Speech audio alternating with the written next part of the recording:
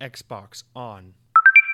Welcome to Xbox On, a podcast with one host about one console, Xbox. I am said host Jesse DeRosa, and on today's episode, we'll be talking about the latest Xbox news for the week of February 29th, 2024, including Xbox's biggest competitor, PlayStation, have announced mass layoffs, signaling not only what we already knew about the difficulties the industry currently faces, but also a broader understanding of where the brands like Xbox must head in order to maintain sustainability. Additionally, I finally ventured into the world of cloud gaming and found myself captivated by a game I thought I'd never care for. All that and more coming up.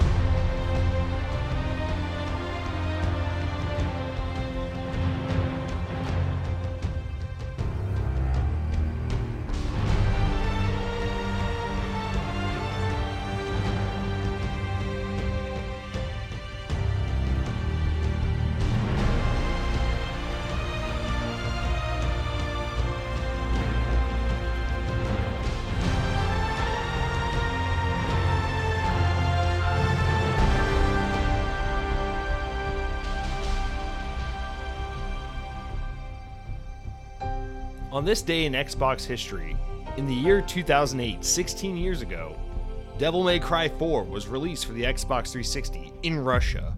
I don't know if it was released in other territories on that day, but yeah, I mean, this is Moby Games I'm going off of. They said Russia got Devil May Cry 4 that day. I only played, what's the most recent Devil May Cry? Was it 5? I don't know. I think it's Devil May Cry 5, right? That's the only one of these games I've ever played because it was in Game Pass at least a couple years ago, and I actually loved that game a lot. Like, I basically tuned out the entire story. Usually I can't do that. I'm always envious of people who are able to do that. But yeah, it's Devil May Cry 5, released in 2019.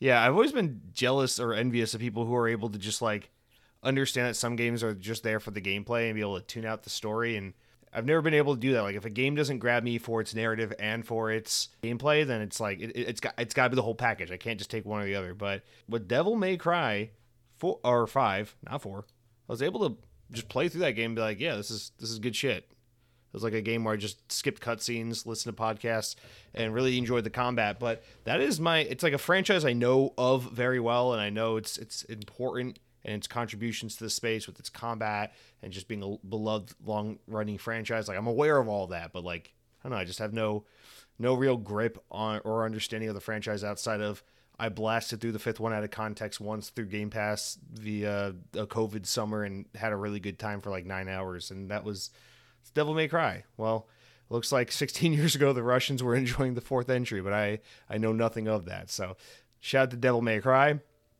Guys, welcome to Xbox On, episode 248. Mike Clark writes in and says, Xbox On, the complete edition, my favorite Taco Bell podcast. Gonna be a great listen. Thank you, Mike Clark. Thank you for kicking us off for what I hope is another great week of the podcast. Now, we are running into one of those weeks where a little bit of a slower news week. Honestly, the biggest story happening in gaming right now is definitely a PlayStation story, and we're going to get into that this week because I think not only is it indicative of a bigger story we've already been talking about, and this thing's already hit Xbox in a big way recently, but now that it's trickled over to the PlayStation ecosystem and they're dealing with this in a big way as well, I think it has a lot more to say about where the industry is not only going for most people, but it's just indefinitely going for everyone. We got to talk about that. So we'll have a conversation about that. There's some other news to get to. It's still going to be a fun week. I'm especially excited to talk about the games I've been playing and all those things because I'm in a little bit of an experimental phase, and I feel like my maybe it's just a phase and that's all it is, but my play style and my preferences are changing, and this is all weird and different for me. It's like, what if not only girls, but you can kiss boys too, is all I'm saying. No, I didn't buy a PlayStation 5. We're talking about cloud gaming, and we'll get to that in a little bit. But until we do, slow our roll, get into the opening news segments, and talk about the notable game releases of the week. We got two, I guess one's a remake, one's a remaster, but two previous existing games that have been brought forward.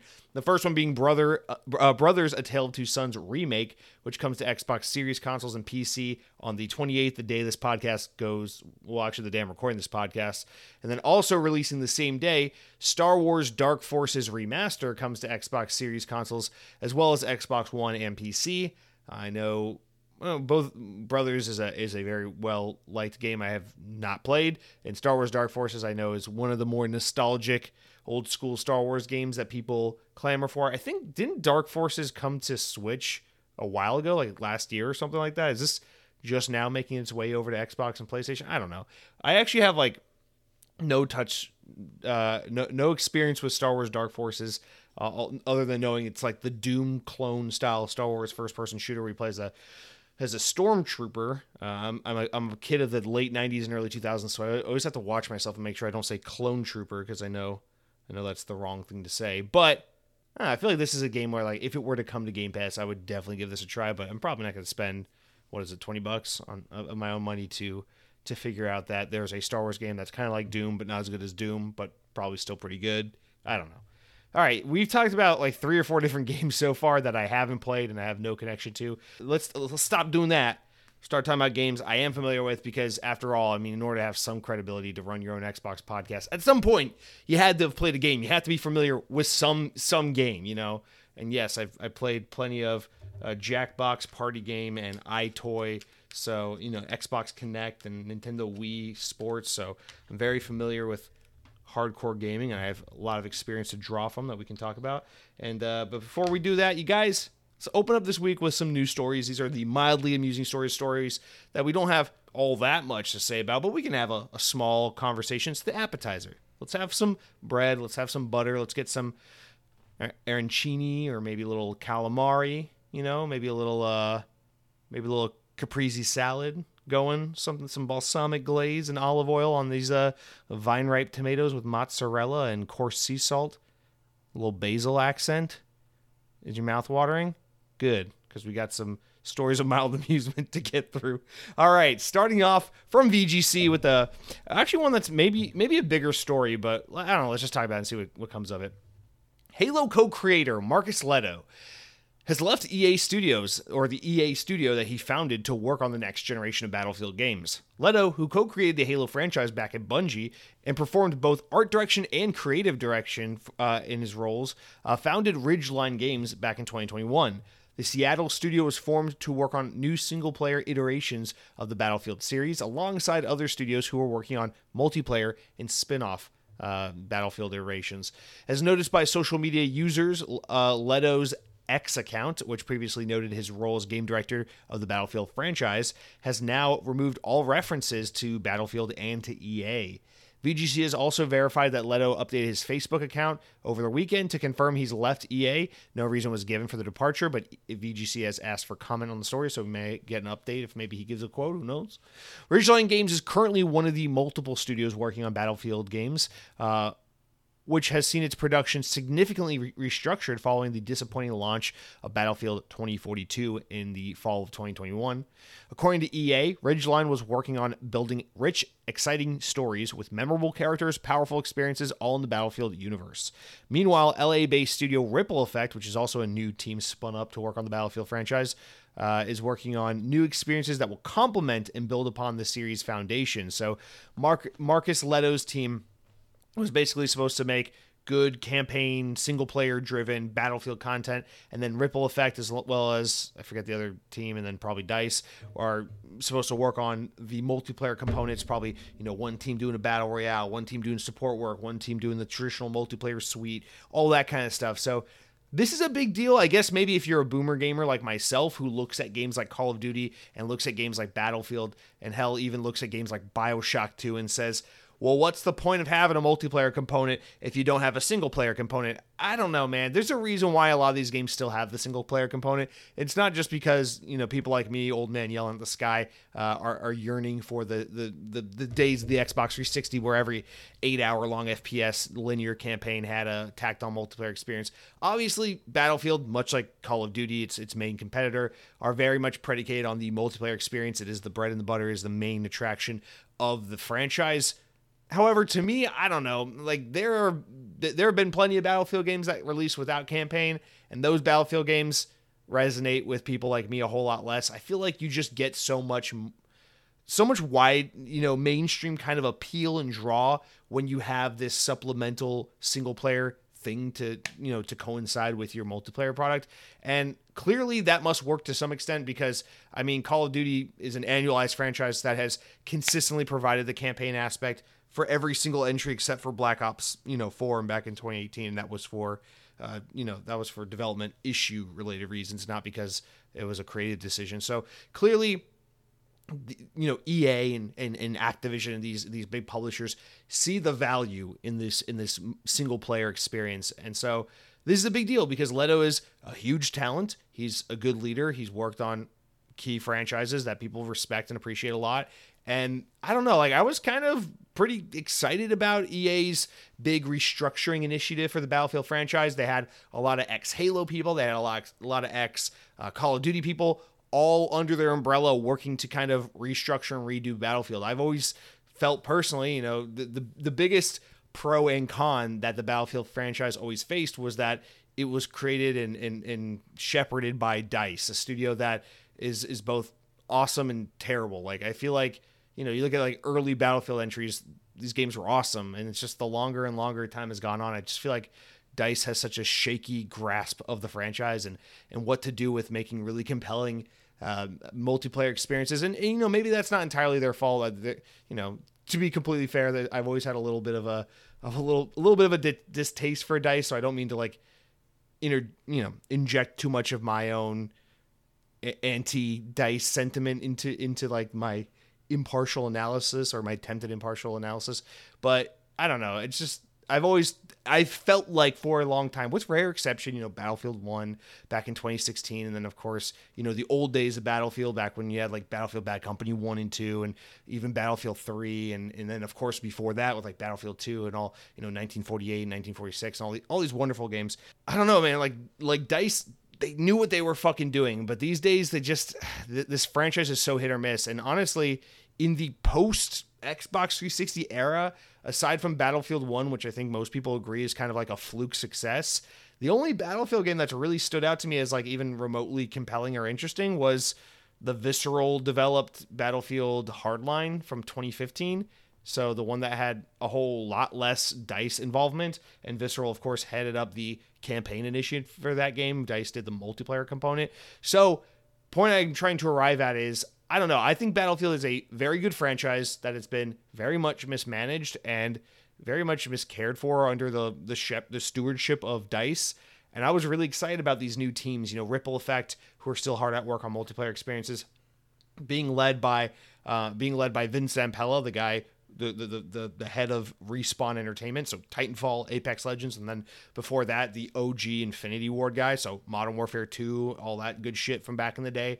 So having that guy be at the helm of the multiplayer initiative with Battlefield was really exciting. And then having one of the founding fathers of Halo lead this narrative single player campaign initiative, that was also very exciting, very enticing. So I was really looking forward to see what Ridgeline Games were going to do. And, the good news is Ridgeline Games will continue. They are still doing the single player stuff, but I don't know, you just lost like the head of your fucking studio. So now what, I just feel like we see so much of this too in more recent history where these new studios are spun up, they score some big talent, and then they lose that big talent, like Jason Blundell. Sony got him with that new studio. I forget the name of the studio, but they got Jason Blundell and a bunch of ex-Treyarch Call of Duty Black Ops guys to head up some new team for PlayStation. They were working on a new first-person shooter type game, and then he left. You see this a lot with the Initiative, where like when Drew Murray left Insomniac to come form the Initiative and lead up this new quadruple A Xbox team, and then left the team, and then other notable people left. So I don't know, I just feel like there's been enough examples in relatively recent gaming history where these new promising teams get spun up with big ambition, promising talent behind them, and then promising talent leaves, and then the studio is left in this kind of like, well now what state? And I just wonder, like, was Ridgeline pretty far along with the next Battlefield game? What does this mean? Does this delay things? Are they in a bad spot now? So I don't know. We'll have to see if they make a big deal about who they get to replace Marcus Leto, because I mean, there's plenty of good talent out there. You could get another big name. So who knows? But I don't know. This guy's he's a legend, man. If you're an Xbox fan, if you're a Halo fan, this is a name you know well. This is a figure on social media you see a lot if you follow kind of bigger figureheads in the gaming space, especially as far as developers go. And so, I don't know, losing this guy, it's not nothing. Hopefully he goes on to do something he loves. Hopefully he said he left on his own terms. Everything was amicable, but you don't just lose your studio founder in the middle of restructuring a mega, multi-million-dollar IP gaming blockbuster franchise, over non-legitimate reasons. So I don't know. I mean, it's just wonder what happened. Hopefully we'll get that story, and hopefully this doesn't, spell trouble for the future of Battlefield, because it's a franchise I want to see do well. I think most Xbox gamers kind of have some kind of touchback with Battlefield. Battlefield being a big Western first-person shooting game, very much at home in the Xbox ecosystem, very much an important franchise of the Xbox 360 and Xbox One years. This is clearly a franchise I think a lot of Xbox fans have a familiarity with and in some kind of love for, and we want to see it. There's always that secret, oh man, I kind of hope this next Battlefield game kicks Call of Duty's ass, which is a little silly because obviously Battlefield and Call of Duty, despite their similarities, are also very different from one another, and both can be good and both can be bad, and we don't need to have them necessarily compete. But there is always that kind of a little bit of the underdog thing with Battlefield, where it's you just kind of hope a Battlefield game comes out, and just really takes all the oxygen in the room as far as big military first-person shooting multiplayer video games, and it really hasn't seemed like Battlefield's been able to ever do it in a very substantial, long-standing way, but in recent history, just really do it at all. I mean, we're getting far removed from Battlefield 1. It was 2016. I mean, and now it's 2024. So it's been 8 years as of this fall. It'll been 8 years since Battlefield 1 came out. So what are we doing? What are we doing next, guys? What's going on? So I don't know. Hopefully that all goes well, and I do look forward to seeing more. I kind of forgot until this story broke. I was like, shit, man. Yeah, Battlefield, man. Oh man. There's just so much going on in the industry right now, so much, so fast. I almost forgot about this massive franchise that we haven't, heard from in a while. It's been almost 3 years since Battlefield 2042, and for a series that is not necessarily annualized, but we usually get a Battlefield every 2 to 3 years. It's we're coming up on that time. It's about time to hear about and see the next Battlefield game. So you assume the next entry is probably going to take a little longer than usual due to all the restructuring, the new teams involved, but I don't know. I'm a little eager to see. Maybe this summer we find out what's the next Battlefield project. What's the setting? Who's developing it? What's a sneak peek of what it might look like? So hopefully we get to see all of that at some point this calendar year, and hopefully all is not lost for the new initiatives behind the Battlefield series, because it's good stuff. Good stuff. Bring back Battlefield Bad Company. I'm not saying remake them, but I don't know. Bring back that energy at least, even if it's not necessarily a humor game or it doesn't bring back the same characters. At least inject that kind of levity and fun and character, engrossing character-based narrative that Bad Company had. God, that shit was so good. Where is that? One more mildly amusing story before we move on. You guys, Suicide Squad killed the Justice League. WB says the game has fallen short of their expectations. Unsurprisingly, I think we all could have guessed that was going to be the case. So here's VGC's write-up for it. They say, following a number of delays, the game was finally released on February 2nd this year, just a couple weeks back. CFO Gunnar Weidenfels provided a brief update on the game's early performance during a WB Discovery fourth quarter earnings call this past Friday.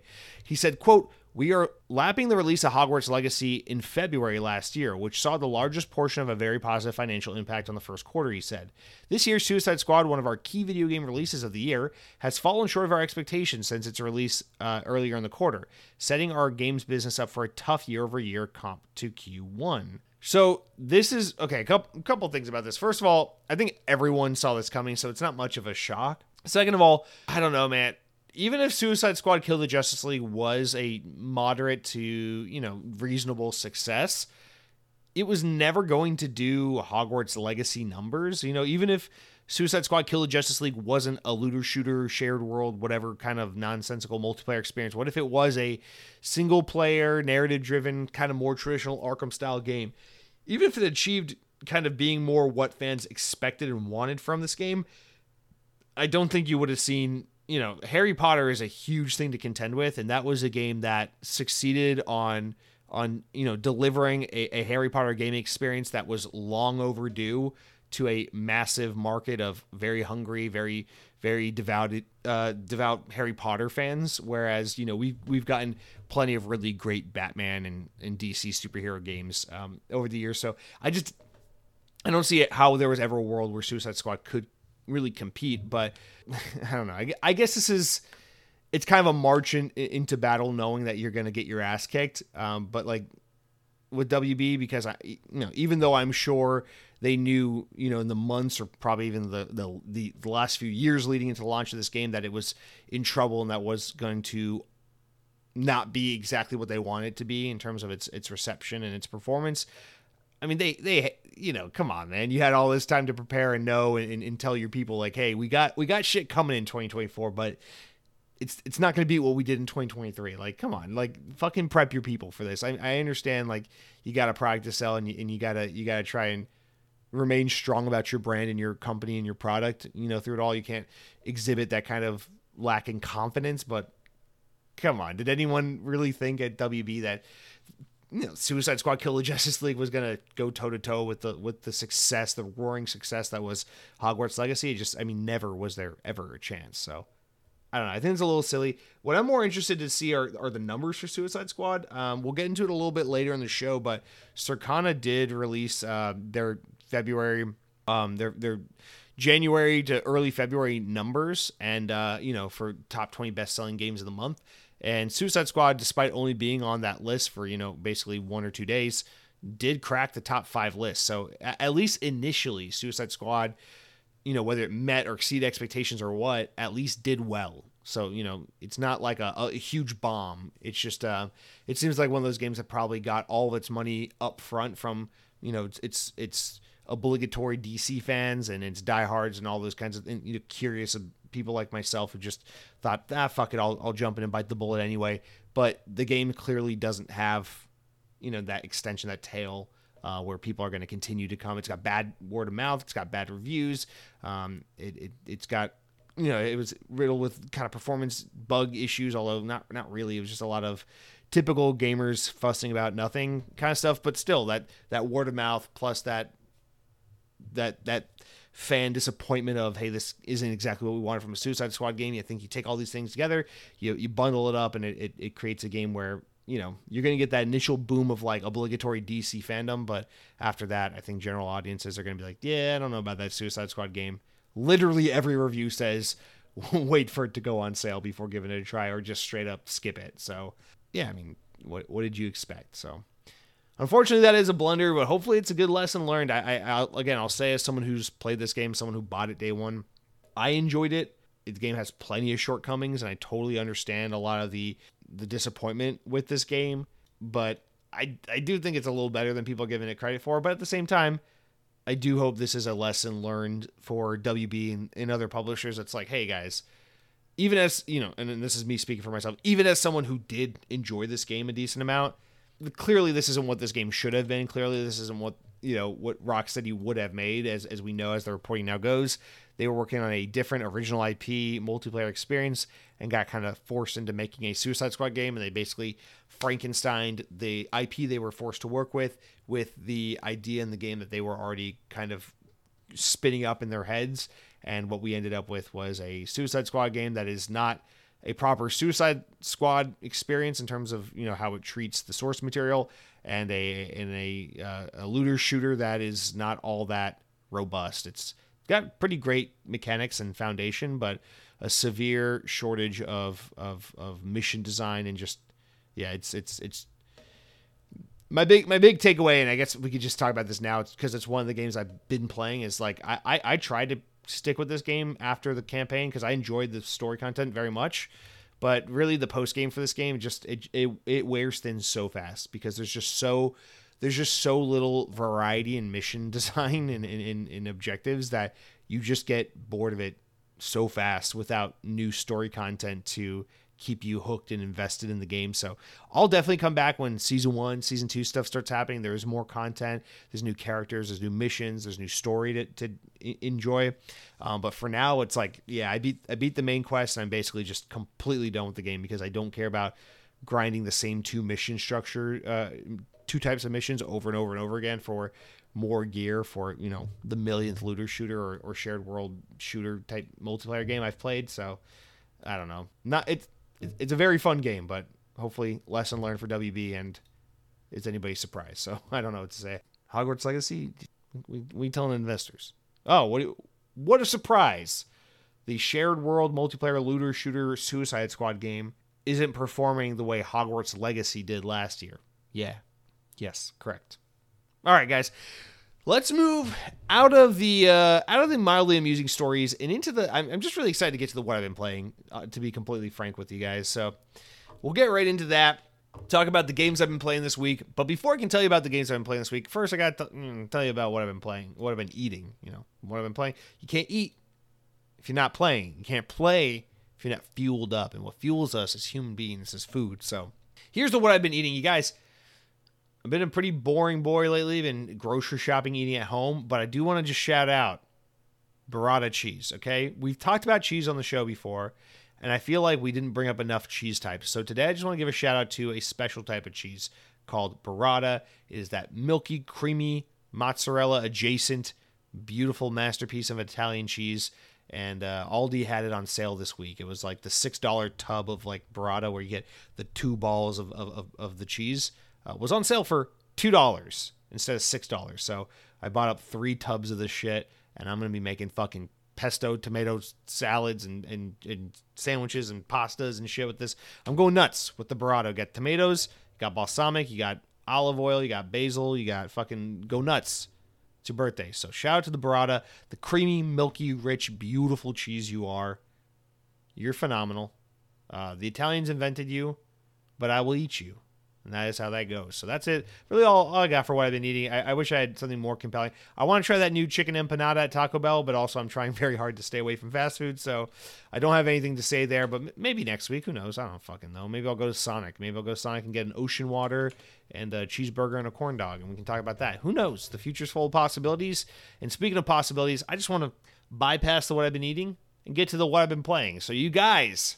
So we talked about Suicide Squad, Kill the Justice League. I have nothing more to say about that. I'm hanging it up until new content comes out. But in the meantime, I am finding plenty of ways to keep myself busy. Now, Helldivers 2, another game I'm not done with this game. I didn't hang it up, but I just didn't play it this weekend. I thought I would play it a little bit. And then the squad I've been playing with, they were not active. They were not playing the game, so I did not play Helldivers 2 really at all. But that's half because I didn't have my party to play with, and half because this other thing I've been doing. So as I mentioned in passing last week, I caved in and I ordered a Logitech G Cloud streaming handheld.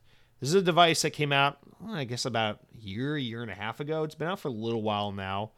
I mean, I guess a year and a half isn't a little while. It's been out for a minute now. And I don't know. I've been very interested in a dedicated handheld. And I know everyone's like, dude, Steam Deck, ROG Ally, Steam Deck. Yes. But the thing is, it's like, it's kind of the same reason I push back on like PC gaming in general. It's like, I don't really want a big, bulky $700. Ooh, Steam Deck starts at $350, $400. What? Shut up. I don't want a $400, $500, $600 portable PC that's super beefy and so powerful and weighs 8.7 pounds and weighs roughly the size of an overweight newborn child and gets a roaring 52-minute battery on a full charge with low brightness and all that. Like, don't get me wrong, it's fucking awesome that we live in a world now where you can buy this piece of Steam mobile hardware that can run fucking Starfield natively on the go on this tiny little screen, and like all that shit is awesome. I think these devices are really cool. If money wasn't an object and I could just buy shit flippantly and not with no recourse whatsoever, I'd get an ROG Ally. I'm very interested in the idea of having a Windows-based handheld device, but to me, the streaming devices are far more compelling because, one, I'm not 10 years old anymore. What the fuck am I going to do with a portable gaming system outside of the house, but you can't take a streaming device outside the. What am I going to do outside the house, man? I live in the United States. We don't have public transit. So it's not like I'm going to fucking play my ROG Ally or whatever on the bus or on the train. That's not going to happen. You got to drive everywhere here. So I don't, I'm not, when I was a kid, I had a Game Boy Color, I'd follow mom around the fucking grocery store and accidentally step on her feet while I'll play Lego Brickster on my goddamn Game Boy Color. Like, sure, it was great. Those are good times. I remember the Spider-Man game on Game Boy Advance and Beyblade and all that shit. That was good stuff. But I don't know, like, I don't need my handheld to be, I don't need to take my handheld places. The reason to have a handheld as a borderline 30-year-old man is because sometimes I want to be a halfway decent boyfriend and let my girlfriend watch the TV, but I also want to be with her, but I also don't want to watch what she's watching on TV. So, you get a gaming handheld, you play your Xbox on your handheld, she gets the TV, she watches her show, you sit on the couch together, you're still there, doing your own things separately but together. And it's cute, it's nice, You're watching the hockey game. You want to play Xbox, but you're watching the hockey game. And Microsoft hates you, so they took the snap feature out of Xbox. So you can't watch the hockey game in the corner of one TV while you take the other 3/4 of the TV to play a video game, because Microsoft hates you, because they hate happiness and they hate fun. So what do? You get a streaming handheld so you can play Xbox on your handheld while you watch hockey on the big screen. Okay, I'm cool with that. Spring training just started this week. Watch some baseball. Okay. Laying in bed.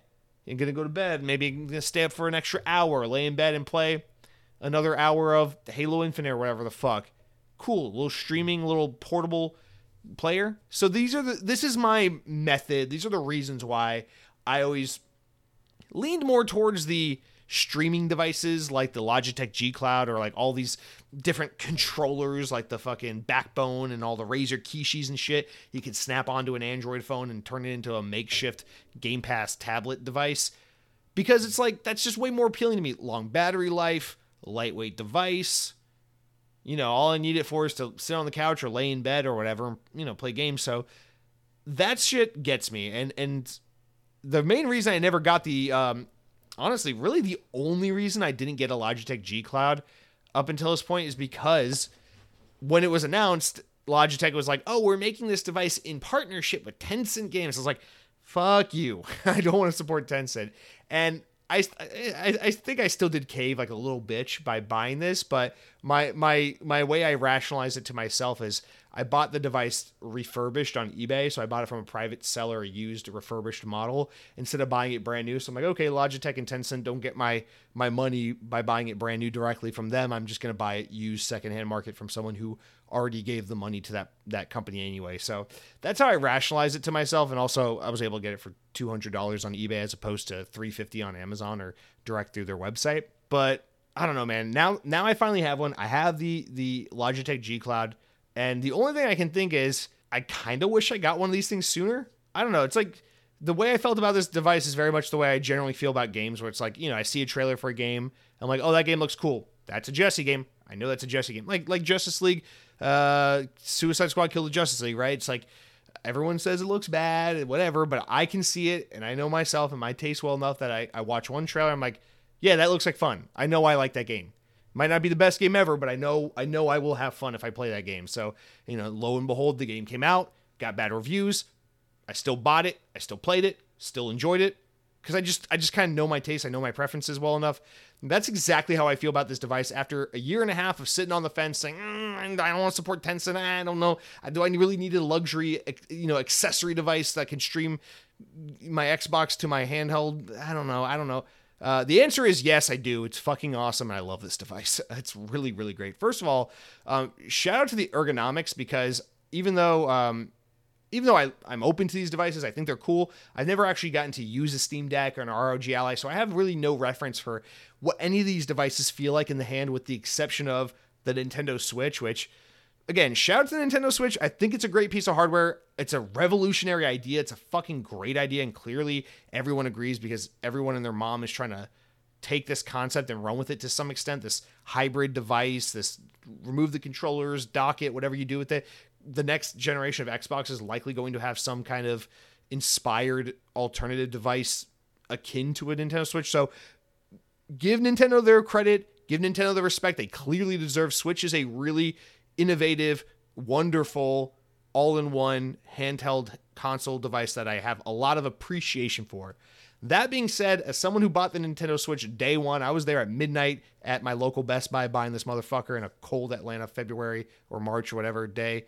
The Nintendo Switch feels like ass in your hands. Holding a Nintendo Switch makes me want to hold fucking steaming hot coals that are giving me third-degree burns. Like the Nintendo Switch is like it's like a record achievement for Nintendo and Nintendo's ever ongoing quest to make the most absurdly dog shit controllers anyone could ever make. It still baffles me that they made the Nintendo GameCube controller, because the GameCube controller is so incredibly amazing. And then literally everything else they've made has been like dog shit from start to finish. And I say that as someone who, I love the Wii U, I love the Wii, I love Nintendo. They can't make a good controller save their goddamn pathetic fucking lives. And the Nintendo Switch is no exception. So my understanding is that these things would always feel like shit in your hands, but the not the ROG Ally, I don't have that. The Logitech G Cloud feels fucking phenomenal in the hands. It's so great to hold. And now that I'm not ranting about Nintendo for no godforsaken reason, we can get back to talking about this device. So, feels amazing in your hand. It's ergonomic. The controllers don't detach. And I understand that's the big, the reason the Switch feels so shitty in your hands is because they gotta design it ergonomically to have the Joy-Cons removed, but also have the thing be dockable, and so it's constrained by all the things it has to do. Whereas the G Cloud is just a tablet, a handheld tablet device and nothing else. So the controllers are attached to the tablet. You don't dock the tablet, and so they're able to design it ergonomically in a way that's really comfortable to hold because they don't have those constraints to work with. So I get that, but goddamn, does it help to have a handheld tablet device be this incredibly good in the hands to hold. Also, obviously, anytime you talk about a streaming device, everyone's big concern is like, well, what if your internet's not good, or what if the streaming quality isn't good? Listen, I'm not savvy enough to be able to talk, there's a Wi-Fi 6 enabled chip in it. I can't talk about it. The Snapdragon 742 chip, whatever. We're not here to talk about the intricate, detailed ins and outs because I'm not savvy enough to really get into why it works the way it works. But I have pretty average-ass internet where I live, and, this thing works phenomenal. Like, I've only gotten to try it. I've only really gotten to play with it a little bit over 2 days because the United States Postal Service accidentally sent my device to fucking Bradenton, Florida on accident instead of towards Orlando. So I got like a 4-day delay in my shipment. So I haven't, I was hoping to get to spend the whole weekend with it and get more extensive thoughts, but I've only really gotten to play with it for like yesterday and a little bit today. But so far I have played multiple points throughout yesterday and today. I've played multiple games, ranging from RPGs to first-person shooters to racing, a little of everything. And my experience with this device has been flawless. Input delay, non-existent, or at least it's imperceptible. Streaming quality, not incredible, but pretty good. Screen tearing, frame rate drop. No, everything looks pretty damn great, especially on this 7-inch tablet where you can't tell if it's fucking 1440p or 4K or whatever the hell it is. So it looks great. It's a 1080p display, and everything I've played on it looks really good. So I'm really loving this device, and it's really opening a new dimension for me in terms of how I can interact with games going forward. Because, I don't know, man, I'm so excited. Like, another game I've been playing, which we'll talk about in a minute, I've been playing Dead Island 2. I'm really enjoying like playing that on the couch on my Xbox Series X. And then like, okay, so I'm playing Dead Island 2. It's good. Now we're going to bed, or she's going to watch fucking Downton Abbey for the 100th time. And that's good. She likes that. Good for her. So she's going to go do that. And now I'm going to switch over to the portable. I'm going to be playing Wasteland 3 on the G Cloud, and another game I'm about to get into. So just really, really enjoying that ability to keep playing. And also, it's exciting because I love the idea of like different kinds of games are suited for different environments. So like a more slow-paced, methodical RPG style game, so great for this handheld device. Like I want to go finish some more Yakuza games, great games to just lay in bed and play. But then when I want to play something like a first-person shooter or whatever, go down to the living room, sit on the couch, sit in front of the TV with the traditional Xbox controller in hand, and enjoy that experience. So I really love this, and this kind of device, I guess the last thing I'll say just to wrap it up, my overall thoughts is this kind of device is obviously kind of a little bit of a beginning of the end sort of thing, or beginning of the inevitable future for gaming. We can all feel it. It's no coincidence that every brand is, every PC accessory company is trying to make their own version of one of these tablets. PlayStation's experimenting with the PlayStation Portal. We know Xbox is working on one of these for the next generation of Xbox. So clearly, the Nintendo Switch has been nothing but a roaring success. Steam Deck has been way more successful than anyone anticipated. And so clearly, this is something that the people want, and this is something that we're going to continue to see more of. And as we continue to move into this future where maybe one day Xbox isn't making hardware anymore, and we move into this future where everything is inevitably going to be streamed from the cloud, and everything inevitably is going to be more of a service and less as a hardware platform, even one day, maybe PlayStation and all that. Playing on the G Cloud and having this kind of flexibility with Xbox in particular, it helps you understand that inevitable future and kind of accept it a little more. Now, again, I always want my fucking Xbox hardware. Give me my Xbox. Give me my amazing controller. Give me my powerful Xbox piece of hardware and let me play my games natively on that. But all these other things, streaming to the Android phones and dedicated gaming handhelds and the PC cross progression shit, it's great. It's great when the Xbox ecosystem is singing in harmony because there's all these places you can play, not to buy into the marketing too much, but every screen is an Xbox, a recent Phil Spencer quote. It can feel really good if you're able to, especially when you're a busy adult and you don't have endless free time to sit in front of a TV and just play video games because the only other thing you have going on in your life is a math test next Thursday. It's nice to be able to have your gaming be accessible in all these other ways as you have to fit, little chunks of free time here and there, and different devices fit different settings and times and in moments to play. So I'm really, really enjoying the flexibility, the device itself, and the new opportunities to play games that this device is presenting. And with that, I guess we'll get into the two games I've really been playing this week. A little end cap on Close to the Sun. I said last week I was playing that.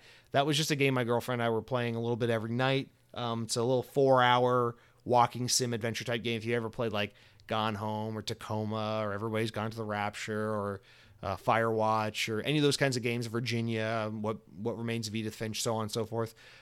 You're very familiar with these style of games. This one is a little more of like a creepy, horror-esque kind of narrative game about this girl who goes to find her sister aboard this Epcot-inspired ocean liner, where like all these great minds came together to work on scientific endeavors and stuff, and then chaos ensues and all this stuff and creepy stuff, and it's like a survival horror type experience, but in one of these kind of walking simulator adventure 4-hour narrative driven games. And the game is rough around the edges. It's not great. I've played many of these kinds of games, and this is probably on the lower rung of these types of games, but I do enjoy these kinds of games quite a bit, and so I still had a pretty good time playing it. And it's nothing to write home about. It's nothing special, but if you enjoy these kinds of games, if you have a tendency to gravitate towards these kinds of experiences, it's in Game Pass. The game came out a couple of years ago, but it just came to Game Pass in the past month or two, and I thought it was a lot of fun. So we played it over like 3 or 4 sessions, an hour here, an hour there. After about 3.5, 4 hours, we beat the game, and it was a good time. It was a nice little, it's like sitting down, just picking a random movie on Netflix and enjoying it one evening. It's kind of like the video game equivalent of that, and it was fine. I just really don't have much to say about it. But the two games I have been playing this week are Dead Island 2 and Wasteland 3. Two games that if you asked me last week, I would say no chance in hell I'll be playing those games. I really thought I was going to get into Yakuza 4 this week. That was my original plan. Dead Island 2. Well, Jesse, how are you playing Dead Island 2? You went out and bought it like a fucking idiot? No, stupid idiot. I don't spend money on games. I'm an Xbox fan. We're ruining the industry by relying exclusively on subscription services. Well, so after I recorded the podcast last week, the day the show went live on Thursday, a little surprise drop happened on Game Pass. Dead Island 2, a Deep Silver published, Dan Buster developed game that came out last spring, just randomly fucking came to Game Pass. No warning, no anything. They're just like, boom, here's Dead Island 2 on Game Pass now. And this is really weird because it came to Game Pass, but only for console, not for PC, and only for Game Pass Ultimate subscribers. So if it's not on Core or anything like that. So it's very specifically basically like you got an Xbox Series X or Series S and you subscribe to Game Pass Ultimate, Dead Island 2 is surprise released on Game Pass. So I guess what else is new? Not, Game Pass Core doesn't get everything. They just get like a small catalog of games. But just to clarify, it's like just on console. And I saw it on Friday. I was playing I saw it on Friday, and I remember, like, I guess I lied to myself. I was like, Dead Island 2 now on Game Pass. I'm like, huh. I guess we must have talked about that on the podcast yesterday, and I just forgot about it. Huh, that's weird. And then on Saturday, I was on my Xbox, and I saw it again, and I was like, yeah, man, I really just don't remember talking about Dead Island 2 coming to Xbox on the podcast this week. That's just so weird. And then on Sunday, I was on VGC, and I saw the thing about it, and they're like, yeah, just surprise launched. And then I like saw it on Xbox Wire, and I saw it on some other sites. I'm like, oh, that explains so much. This literally all happened like hours after the podcast went live. They just said, fuck you, surprise, Dead Island 2 is now on Game Pass. So I was like, fuck it. This will be a fun thing to try. I tried to sit down and play some Suicide Squad and had my revelation that I'm done with this game until there's like a new season of content. So I turned that off and said, fuck it, let's go play Dead Island 2. And I booted it up. And right now I'm only about 2-3 hours into the game, but I must say, Dead Island 2, this is instantly a lot of fun. And I think that's notable for a couple of reasons because, chief among them being, I fucking hate Dead Island 1. I think Dead Island 1 is such an absolute dog turd of a video game. Like, obviously that game is so iconic for its original announcement trailer is so iconic, and therefore I feel like it's one of those rare games where the trailer was so impactful and so widely spread and talked about that people kind of lied to themselves and said, hey, this is a really good game. But the actual end product of the original Dead Island, I think, is just such a fucking donkey dick, dog shit, waste of time game. I really absolutely loathe that game. And it's actually such a great redemption story because, the Techland team went on to go create Dying Light, which 2015's Dying Light, which I think is a really great game. So thankfully they had their redemption arc when they went on to go make Dying Light, and that game worked out for them. And I haven't played Dying Light 2, but that's one of those games that's like in my backlog. I know one day I will get to it. I just haven't gotten to it yet. But I never expected to get around to Dead Island 2, announced in 2014, in development hell for a long ass time, kept swapping developer hands at one, I think it had 3 or 4 different developers over the course of its 8-year tortured development cycle. But the last developer it ended up in the hands of was none other than Dambuster Studios, which is the team that made Homefront: The Revolution, a game I played last year and talked about how incredibly fun it was for a game that everyone hated and just kind of came and went and is more or less a forgotten game. And I don't know, so there was something interesting about that where I was like, I'd like to see what another Dambuster Studio game turns out like. And so I booted this thing up, and man, dude, Dead Island 2, it's just night and day compared to the first game. I know, different developer, came out many, many, many years later. So there's many differences to be had here. So it's not necessarily like, we gave them 3 years and they made a really great sequel and turned things around. It's like, no, different developer, different approach to the game, different generation. Like it's been a while. It's been 2 hardware generations since the first Dead Island came out. But yeah, the second one is really good. I will say combat feels incredibly satisfying and kinetic, and like you feel every fucking hit on a zombie. Like you feel it. It's all melee combat, and when you fucking take a pipe or a stick or whatever and you smack a zombie in the face, you feel that pipe connect with their face, and it's guttural, it's visceral, it's violent, it's gory, and it feels so satisfying to play. So combat is really good in this game, and then movement's really good too. It's a lot faster than the original game, and you got your traditional, your modern day FPS required move with the slide move and all this stuff.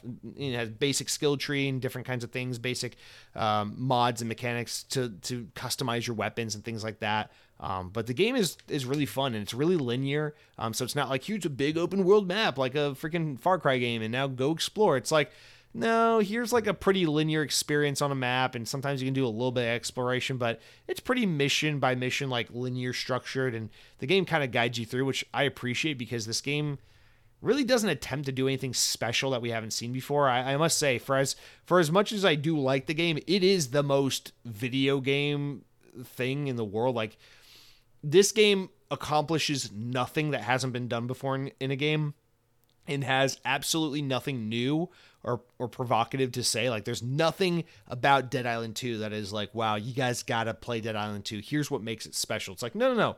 It is just textbook video game, but it does it pretty damn well. Like it's a double A, great if you get it on sale, $30-$40, 15 to 20 hour zombie romp. Like it's the perfect game to play, listen to some music, listen to a podcast, whack some fucking zombies, and just enjoy some nice relaxing video game time. If you've played Far Cry, it's got a lot of Far Cry DNA. If you've played other games like Dying Light or Dead Island 1, it's got a lot of that DNA in it. If you've played basically any modern mission structure, first person action game with a skill tree and very light RPG elements, you have played a game like Dead Island 2. The thing that makes Dead Island 2 special is it looks good, the gore is incredible, the combat is kinetic and really just visceral and violent and fun. And it is a uninspired generic premise that is just executed on really, really well. And I think I don't know, it's got that Dan Buster thing I felt with Homefront: The Revolution, where I'm like, yeah, this game isn't really all that special. It's not like breaking new ground, but it's a lot of fun. And so I feel like this is one of those teams that kind of satisfies that desire I'm always talking about, how I miss the double A space and I miss games that are just about gameplay and games that are just like fun. It's like you don't always have to be trying to tell a crazy cinematic story. Sometimes it's like video game equals fun. And this is the second time now I played a Dan Buster game where I'm like, yeah, these guys totally fucking get it. This is pure double A, unadulterated, like just stupid fucking child goober fun.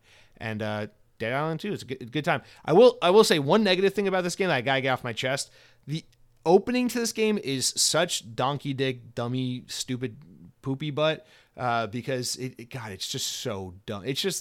It's so video game, it's like 4 like punk rock people, purple hair, dude with the mohawk, leather jacket with the spikes, like, oh, this ought to be fun. Of course, everyone's British. I think Dan Buster's a British studio, so it kind of makes sense, even though the game takes place in LA, so why the fuck is everyone in LA British? Oh, well, doesn't matter, not important, but everyone's like, oh, this ought to be fun, grabs a fucking pipe and whacks a zombie, and then some chick with a fucking motorcycle helmet's like, mind if I join in on the fun? And like everyone jumps on an airplane, and the airplane's crashing, like, this is not good, and the fucking zombie bites someone in the arm, and they're like, ugh, did this zombie really just bite me? It's like that kind of really stupid, like, fake punk rock, California, modern gaming, AAA, we don't really understand our audience kind of tone. That like, it's just like, whatever, like you deal with it. If you play video games, you know what I'm talking about. So many fucking video games can't help themselves but try and do this weird portrayal of humanity, even though no one in the world is actually like this. And it's cringy. Like you see the opening cutscene, you're like, what the fuck is even happening? But as soon as the opening cutscene is done, the game is immediately just pure fun. Like the plane crashes, you pick your character, you say, I want to play as this dumbass, and then you just go smacking the shit out of zombies and running around Hollywood, and it's great. The visuals are good, graphics are good, the death animations and gore and everything just phenomenal. Dead Island 2, for Game Pass, highly, highly recommend. This is a really fun game. So that's Dead Island 2. I will continue to work through that. 3 hours in, I don't know. It's just being one of those games I just beeline straight through the main story stuff. I don't touch any side stuff. I don't give a shit about full combos or all the achievements or anything, whatever. I'll play through all 15 hours of the main quest and then just move on with my life, but it'll be fun. It's a fun game. Last night I killed a zombie bride, and it was a boss battle, and it was fucking awesome. All right, Wasteland 3. This is the game I'm most enthusiastic about that I've been playing. I don't know what happened. I played this game when it first came out in 2020. This was 2020, right? Yeah, this was 2020 because I remember it was like one of the very last notable Xbox One games that came out before Xbox Series X hit the market. So I definitely remember giving this game a try. It launched into Game Pass because, of course, it is developed by inXile, who were acquired by Microsoft back in 2018. And so this is a pretty notable game because Wasteland 3, the spiritual successor franchise to Fallout, created by Brian Fargo, the father of Fallout, and in that weird history of like PC CRPGs, Fallout, Wasteland, Bethesda. Bethesda eventually got Fallout, went to make Elder Scrolls and Fallout and create the more mainstream games that we know. And so there's a lot of like PC, old school Windows gaming, CRPG, Western style RPG style, Bethesda history with all this stuff. And I've always been very curious about all that with inXile and Bethesda and was Interplay, the original team that made Fallout in the first Wasteland.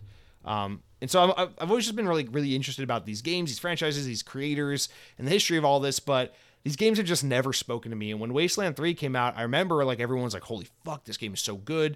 You know, it's one of those things where like gamers or fans of this genre were really high on it, but the masses didn't really give a shit about it. And I wanted so badly to try and appreciate and understand this game. Played it for a little bit and was like, nah, fuck that game. But earlier this week, I was just anticipating the arrival of my Logitech G Cloud, and I was like, just playing around on my phone, trying to figure out like, well, what's a game I might want to play on the Logitech G Cloud, assuming that I wanted to try and play like RPG style games on it for sure. So I was thinking about like Japanese role-playing games or, you know, finishing my Yakuza game. So I was like, maybe I'll do Yakuza 4. Maybe I'll do, I don't know, maybe I'll do like Tales of Arise that just came to Game Pass. So I'm like looking around at games, and then I'm like, all right, what about Wasteland 3? And I was like just taking a 30-minute break at work, and I was like, says this game is good with touch controls. Let me just boot it up on my phone real quick and just see what happens. I don't know why. It was just like I'm trying to kill 30 minutes of my life moment. And for some reason, within like 20 minutes, it just clicked with me. It's like, I don't know that I like this game, but I feel a sudden random urge to stick with it for a little bit. Just play it. And then I went home and I played it some more. I'm like, fuck, I think I like Wasteland 3. And then when the Logitech G Cloud came in the mail the other day, I'm like, this is the game I want to play on this thing for sure. This is the perfect handheld game. And so I've been streaming it on that, and dude, I really like Wasteland 3. It's perfect textbook example of one of those games where it's like, this is a good game. I'm not in the right headspace to play it. And, you know, I definitely had that with the Ascent. I remember the Ascent came out released day one into Game Pass like 2 years ago, and I was on this podcast constantly hyping up how good that game looked and all this stuff. And then when it came out, I remember streaming it a couple times on Twitch and then being like, nah. But I know in the back of my head, it's not that the game wasn't good. It's that it wasn't the time or place to play it. And I guess I didn't realize this, but Wasteland 3, there's something about these fucking Western style RPG games where like, when I was a kid, I couldn't handle this stuff. And now as I grow up, it's starting to sink its claws into me a little bit, where, you know, a few years ago I was making fun of Elder Scrolls. I don't give a shit about these nerdy ass Knights and Elves games. And then I finally played Elder Scrolls Oblivion a few years ago, and now that's one of my favorite games I played in recent history. It's just such a great game. And then last year I was very much optimistic about Starfield with my love of sci-fi and all that. And that game was my favorite game last year. It blew me away. I love Starfield. And, you know, going to something like Wasteland is a little more hardcore. It's the top-down, isometric perspective. It's got more of a tactical, kind of older school or more nerdy associated kind of RPG mechanic combat system. Like, I don't know that this is going to do it for me. I don't know that Wasteland's really going to be my thing. And so that was such a natural turnoff. Plus, I mean, these are like 40-hour long games, and I fucking loathe any game that's longer than like 15, 20 hours. So, I don't know. Historically, there's no reason why a game like this should ever work for me, but I don't know. It clicked. It fucking worked. I started playing, and I guess like in a world where I now have a newfound appreciation for more gateway drug style Western RPGs, you know, like when Wasteland 3 came out originally, I hadn't fallen in love with Skyrim yet. I hadn't played Starfield yet, or Fallout 76 or any of these games I've grown to like in the past 2 years or so. But now going back and giving Wasteland 3 another try with that experience under my belt, with my appreciation for Starfield and some of the other Fallout games and Elder Scrolls and stuff, I go to this, I'm like, you know what this is? This is just like the insane world building and character choice and customization and character interaction with these really well developed NPCs that you get in these Bethesda games, but in a different, more traditional style CRPG style game. And that's immediately what clicked with me this time with Wasteland 3. It was like, the combat is a little daunting at first glance, but when you give it a couple minutes, you're like, oh, this is actually pretty straightforward. It's like, all right, a little tactical style combat game, but like you get to control all your characters at once. And then it's not like that fucking annoying JRPG thing where it's like one of my characters attacks, then I wait for the other character to attack, then a second character of mine attacks, then I wait for the enemy's second character to attack. It's not that kind of like back and forth bullshit. It's like I control all my characters at once. I select all their abilities and all their moves and everything,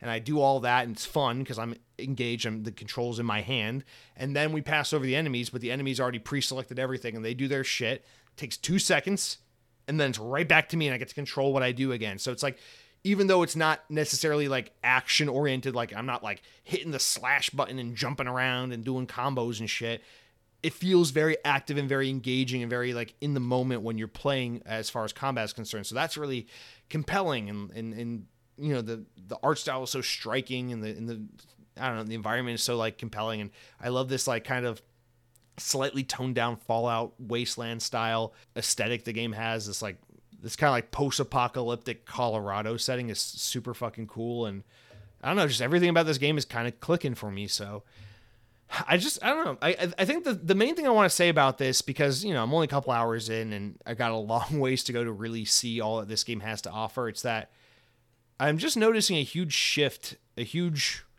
opening and expansion, broadening of my horizons with gaming, which is great. I love that. I love being less ignorant and more experienced with more things, and liking more things as opposed to just staying stuck in my ways. Like, so I'm excited and stoked about all those aspects of this, but it's just really weird because I guess like in a way what I'm experiencing here with games, it's like it's like that moment where like a child starts to grow up and realize like, hey, vegetables actually are pretty fucking good. You know, it's like, I don't know, like what happens at some point where like a 12-year-old tries broccoli for like the 100th time in their life, and they're just like, oh wait, I like broccoli now. And then you start to wonder, it's like, do I like asparagus? Do I like kale? Do I like collard greens? Do I like what else do I like? I don't the whole what's going to happen now? And I'm starting to wonder about that stuff, because I'm just like, would I enjoy Pillars of Eternity? I mean, normally I would laugh at the Knights and Elves shit, but like I'm excited about Avowed, and that's in the Pillars of Eternity universe, and I loved Skyrim, and like, I don't know, maybe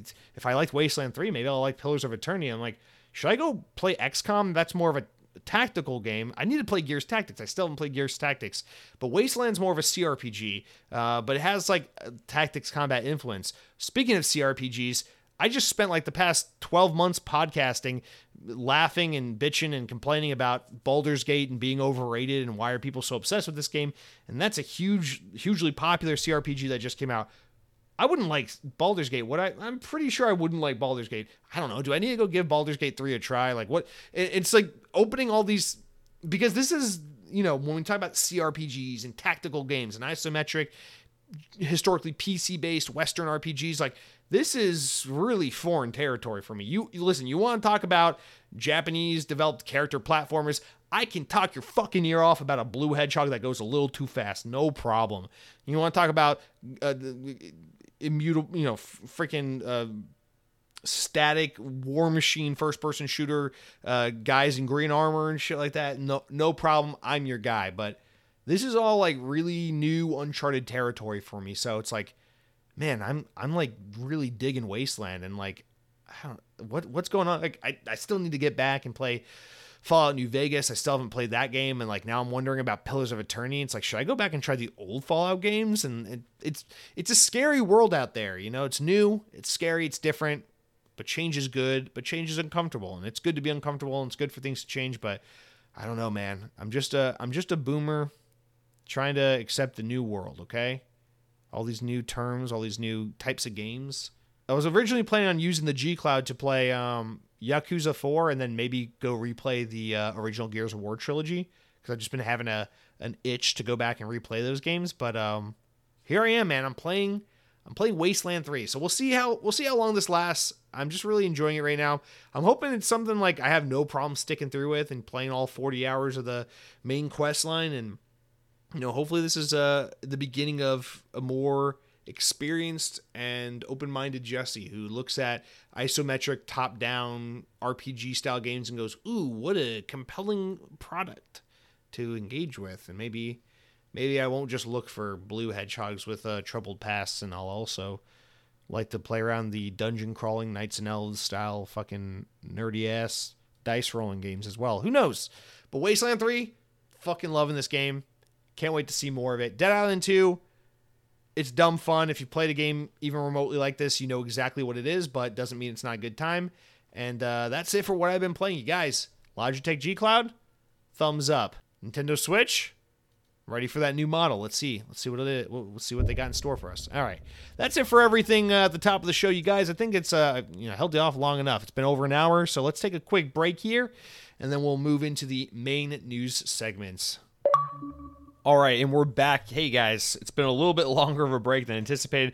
A lot of news just broke between the first part and the second part of the podcast, so we have a lot of getting back to this EA game story, everything going on with Marcus Leto and with Ripple Effect and with the Battlefield franchise and Ridgeline games. So we'll get into all that starting now, along with some news regarding PlayStation as well, because as mentioned at the top of the show, I think this will just be pertinent to the broader story of what's going on here. So let's just start with the Sony thing, because we can get that out in like an excerpt or two, and then jump into all of that, this EA news, and then try to talk about this all together as one. So starting off with Sony, from VGC, PlayStation is set to lay off around 900 employees worldwide. The news was confirmed in a statement by current Sony Interactive Entertainment president and CEO Jim Ryan, who is set to leave in the next month or so, who said that the company had made the extremely hard decision to reduce the overall headcount by about 8% or 900 people, which is, as a side note, interesting because Microsoft said they were reducing their headcount by 9-10%. They said 9%, it was 1,900 people for Xbox, so that means, by that logic, that the Xbox has roughly double the amount of employees as PlayStation, which is just ridiculous considering they do way less business. So think about that for sustainability while we continue on reading. The layoffs will include the entire closure of the PlayStation London studio. A separate statement from Sony Interactive Entertainment also confirmed that Insomniac Games, Naughty Dog, and Guerrilla, Insomniac think Spider-Man, Ratchet and Clank, Naughty Dog think Uncharted, Last of Us, Guerrilla think Horizon, Killzone, things like that, and PlayStation's technology, creative team, and support teams will all be impacted by a reduction in workforce, meaning there will be layoffs at all of these teams. So Sony London studio shut down, no more. Hey guys, if you're an Xbox fan, you got to pay some respect to Sony London, because those are the guys behind the iToy and all the iToy games and stuff. iToy, pretty big part of PlayStation 2 history. Definitely a huge influence on what would become the Xbox Kinect and the Xbox 360 onto the Xbox One generation. So that's a pretty big one, I think. I feel like that deserves, with any studio closure, you want to show a lot of respect and concern for, the people affected by that. But that's a big part of gaming history right there. iToy, don't forget about iToy. That shit was fun. If you didn't go to a Walmart and play with that demo iToy at the little kiosk in the gaming aisle, were you even a real early 2000s kid? Anyway, let's not make light of this situation. So that's the gist of the Sony thing. We don't need to get into it too in depth because, after all, this is an Xbox podcast.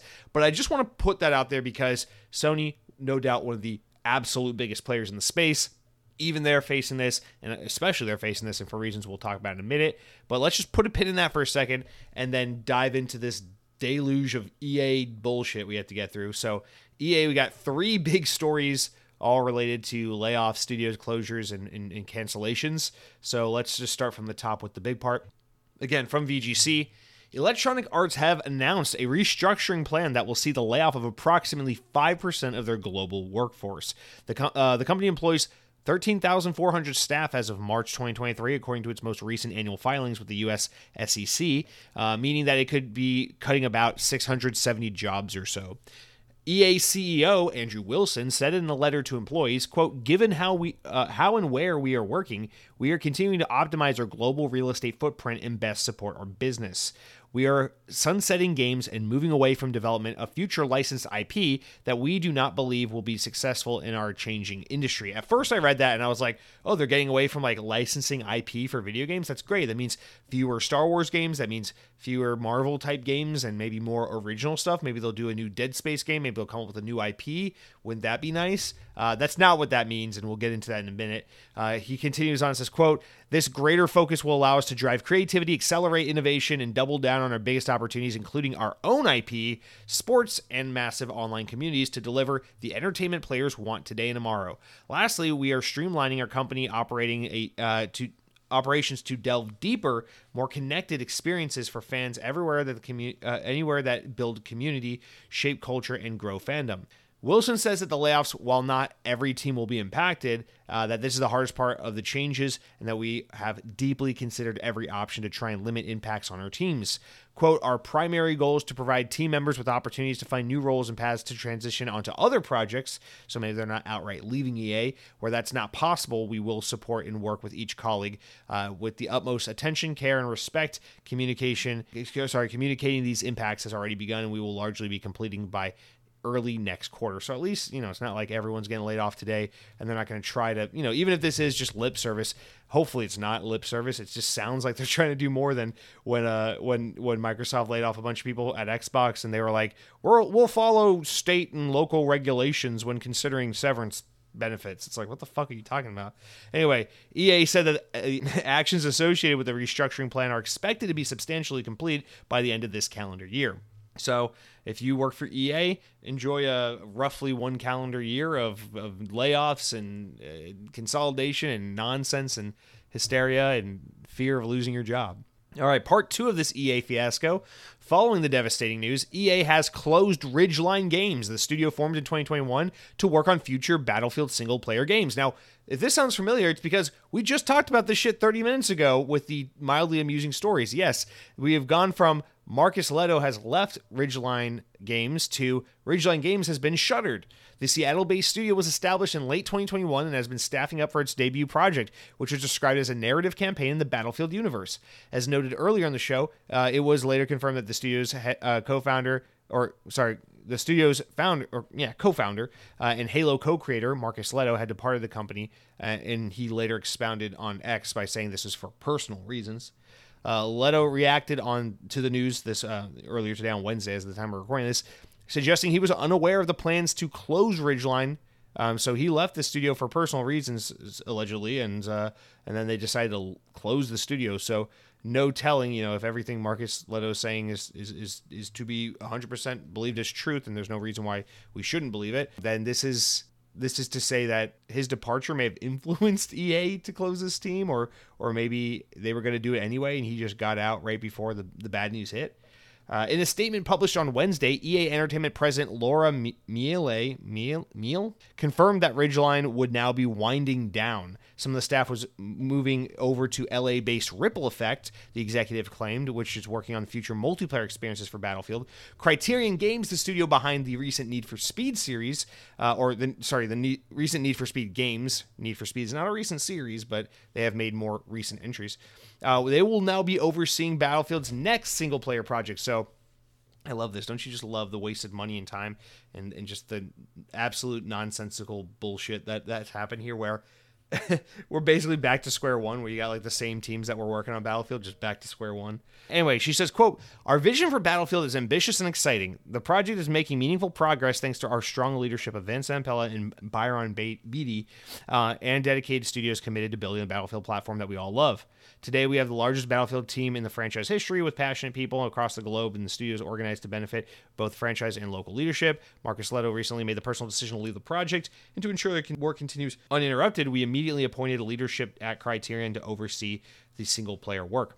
As part of this change, we'll be winding down Ridgeline as a standalone studio in Seattle, with some team members joining Ripple Effect. They'll be continuing to work with teams across DICE, Ripple, Criterion as they build the next Battlefield experience. So maybe we take a little stop here, because the next part is like a different little turn. So let's just stop for a second and talk about this. So just to follow up on what we were talking about before. So Battlefield, a series created and shepherded by DICE, will continue to be, created and worked on by DICE. But also you got Criterion, who's been doing support work and additional work on Battlefield for a while now. And then you got Ripple Effect, which is the Vince Zampella-led team that was started in 2021, I think, as well, around the same time as Ridgeline, to oversee kind of the shepherd, the future of the Battlefield series as pertains to multiplayer experiences. So, Vince Zampella did such a great job with Activision on Call of Duty back in the day with Infinity Ward, and then he left, went to EA, formed Respawn, made Titanfall and the Star Wars Jedi games and Apex Legends, and made a really good name for himself there. And then EA said, hey, we're going to move you to a broader role where you're going to oversee a couple of different studios, and they formed a new team with that announcement, Ripple Effect, who are in charge of Battlefield. And so now Battlefield you got this team overseeing it, led by Vince Zampella, former Apex Legends, Respawn Entertainment, Call of Duty guy. And they're focused on multiplayer in particular. He's overseeing the franchise in a big way. You got DICE still there, at the forefront of the franchise, and then support work from teams like Criterion. And then they formed Ridgeline with Marcus Leto, co-creator of Halo, to basically be the same thing Ripple Effect is, but for the campaign aspect of the franchise and less so the multiplayer stuff. And now that's been shuttered completely. And they've basically gone, okay, well, hey, Criterion, you're good at just being thrown projects. You deal with it. I love it because very much Criterion seems to be to EA what like Toys for Bob or Raven Software is to Activision and Call of Duty, where it's just like, hey, remember those kids games you made? Fuck you. Now you're making a racing game. Fuck you. Now you're making Battlefield. Fuck you. Your support work. Where it's just like, what even is this studio if not just like your bitch? It's like wherever you need them, you throw them at that project, and that's what they do. So that's not good. And I love how they're just talking about this, like the future single player content for the Battlefield franchise is underway and development's in full swing and things are moving along well. It's like, yeah, things are moving along so well that the head of your campaign stuff left and you shut down the team responsible for that stuff. So can't be going that well. So that's pretty fucking awful. So yeah, Battlefield trucking along. Like I said earlier in the show, I expected this would probably be the year where we see a reveal for the next Battlefield game. I don't know that I feel too bullish about that anymore. Maybe that's a year or two off. But who knows? Maybe Ridgeline was working in a smaller, more Xbox The Initiative style capacity where it is a smaller team led more of like people directing and coming up with ideas and then using the grunt developer talent, like, boots on the ground talent of other studios to kind of make the game, where maybe Ridgeline was more of the team that was like coming up with the ideas, building like base mechanics and stuff like that. And then you get the support from a studio like Criterion to do the actual coding, level designing, and putting together the project and forming and shaping the vision that Ridgeline put together. So if that's the case, then maybe they have enough to work on that they are full steam ahead on a new Battlefield campaign. But I don't know. I just find it kind of hard to believe things are trucking along swellingly when Marcus Leto just left and then the studio days later got shuttered. So I don't know. That just sounds a little weird. So yeah, that's terrible for Battlefield, and more importantly, terrible for those whose jobs have been affected, who are being shaken around and moved to different teams, and more importantly, those who have been let go altogether. But it gets bad. It stays bad. I don't know if I would say this is worse, but this is bad because this isn't a studio closure. This is just a game cancellation. Well, the last bit of news here, I won't tease any longer. EA have officially canceled an in-development Star Wars first-person shooter that's in development over at Respawn Entertainment. Announced back in 2022, the FPS game was being helmed by former LucasArts veteran and Medal of Honor co-creator Peter Hirschman, who previously worked on the original Battlefront games, The Force Unleashed, and more. So, guy who's just worked on some really badass Star Wars games. EA Entertainment president Laura Miele also said that after review, it had decided Respawn should focus on the Star Wars Jedi series and the Apex Legends series. Quote, Respawn's unique ability to connect with players and create exceptional game experiences is unrivaled in entertainment. She said in a statement, continuing on, as we look forward at Respawn's portfolio over the last few months, what's clear is that the games our players are most excited about are Jedi and Respawn's rich library of owned games. This is doggy poo-poo PR bullshit. Ignore that statement. It means nothing. It gives us nothing to go off of. Continuing on, knowing this, we have decided to pivot away from the development of our Star Wars first-person shooter action game to focus our efforts on a new project based on our owned brands while providing support for existing games. Listen, if that means like, hey, we're making Titanfall 3 or we got a brand new IP in the works or something like that, cool, badass, that's awesome. But this isn't your own IP. This is, we want more Star Wars Jedi because it's safe and it sells a lot. That's I think the only way to read that. Although it's weird because Stig, before he left Respawn, made it pretty clear that he had visioned these games as a trilogy, and then the actor that plays I don't know why his name's Cal Kestis, the main character of Star Wars Jedi, said at a convention like last year, like, hey, I'm working on the third game of a trilogy of the Star Wars Jedi games. So it seems like a weird idea to cancel your Star Wars FPS when you're in development of your third and final Star Wars Jedi game, which would free you up to do a new game altogether. So that's weird. But anyway, Laura Miele says in her final quote here, It's always hard to walk away from a project, and this decision does not reflect the team's talent, tenacity, or passion they have for the game. Giving fans the next installment of the iconic franchises they want is the definition of blockbuster storytelling and the right place for us to put our focus. That's all great and fine, and again, if you're going to go work on something new and not more Star Wars games, which breaks my heart to think that Respawn is just becoming the Star Wars developer, hey, that's fucking great news, but I don't know, man. Like, I think everyone was a little excited for this Star Wars FPS because the rumors were suggesting it was maybe going to be a Mandalorian style game, and it was going to have a lot of Titanfall inspired mechanics with long sliding and maybe wall running and some crazy shit like that. So I was kind of okay with the Mandalorian first person shooter if it meant it at least felt kind of like a Titanfall game. But no, I guess we're just going to get more fucking 3D or third person Dark Souls soft core fucking adventure games, which, no disrespect, I played the first Star Wars Jedi. It was totally decent. It's pretty good. It's just, I don't know, it's like, is that really what we want from Respawn? Even if they are really good at making these games, it's like, is that really what you want from Respawn? Okay, whatever. So Star Wars first person shooter canceled. Can't say I'm too heartbroken over that, but I do feel for the people who have put their blood, sweat, and tears into this game in recent years, and now the thing's just gone. Ridgeline Games shuttered.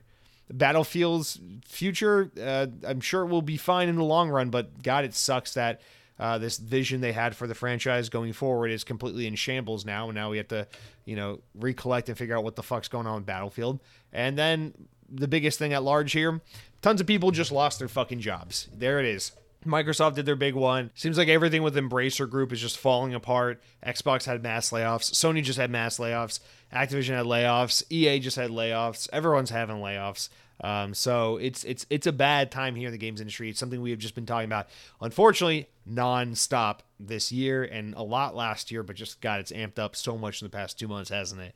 And I guess this is the time where we just have to have the conversation about what is going on.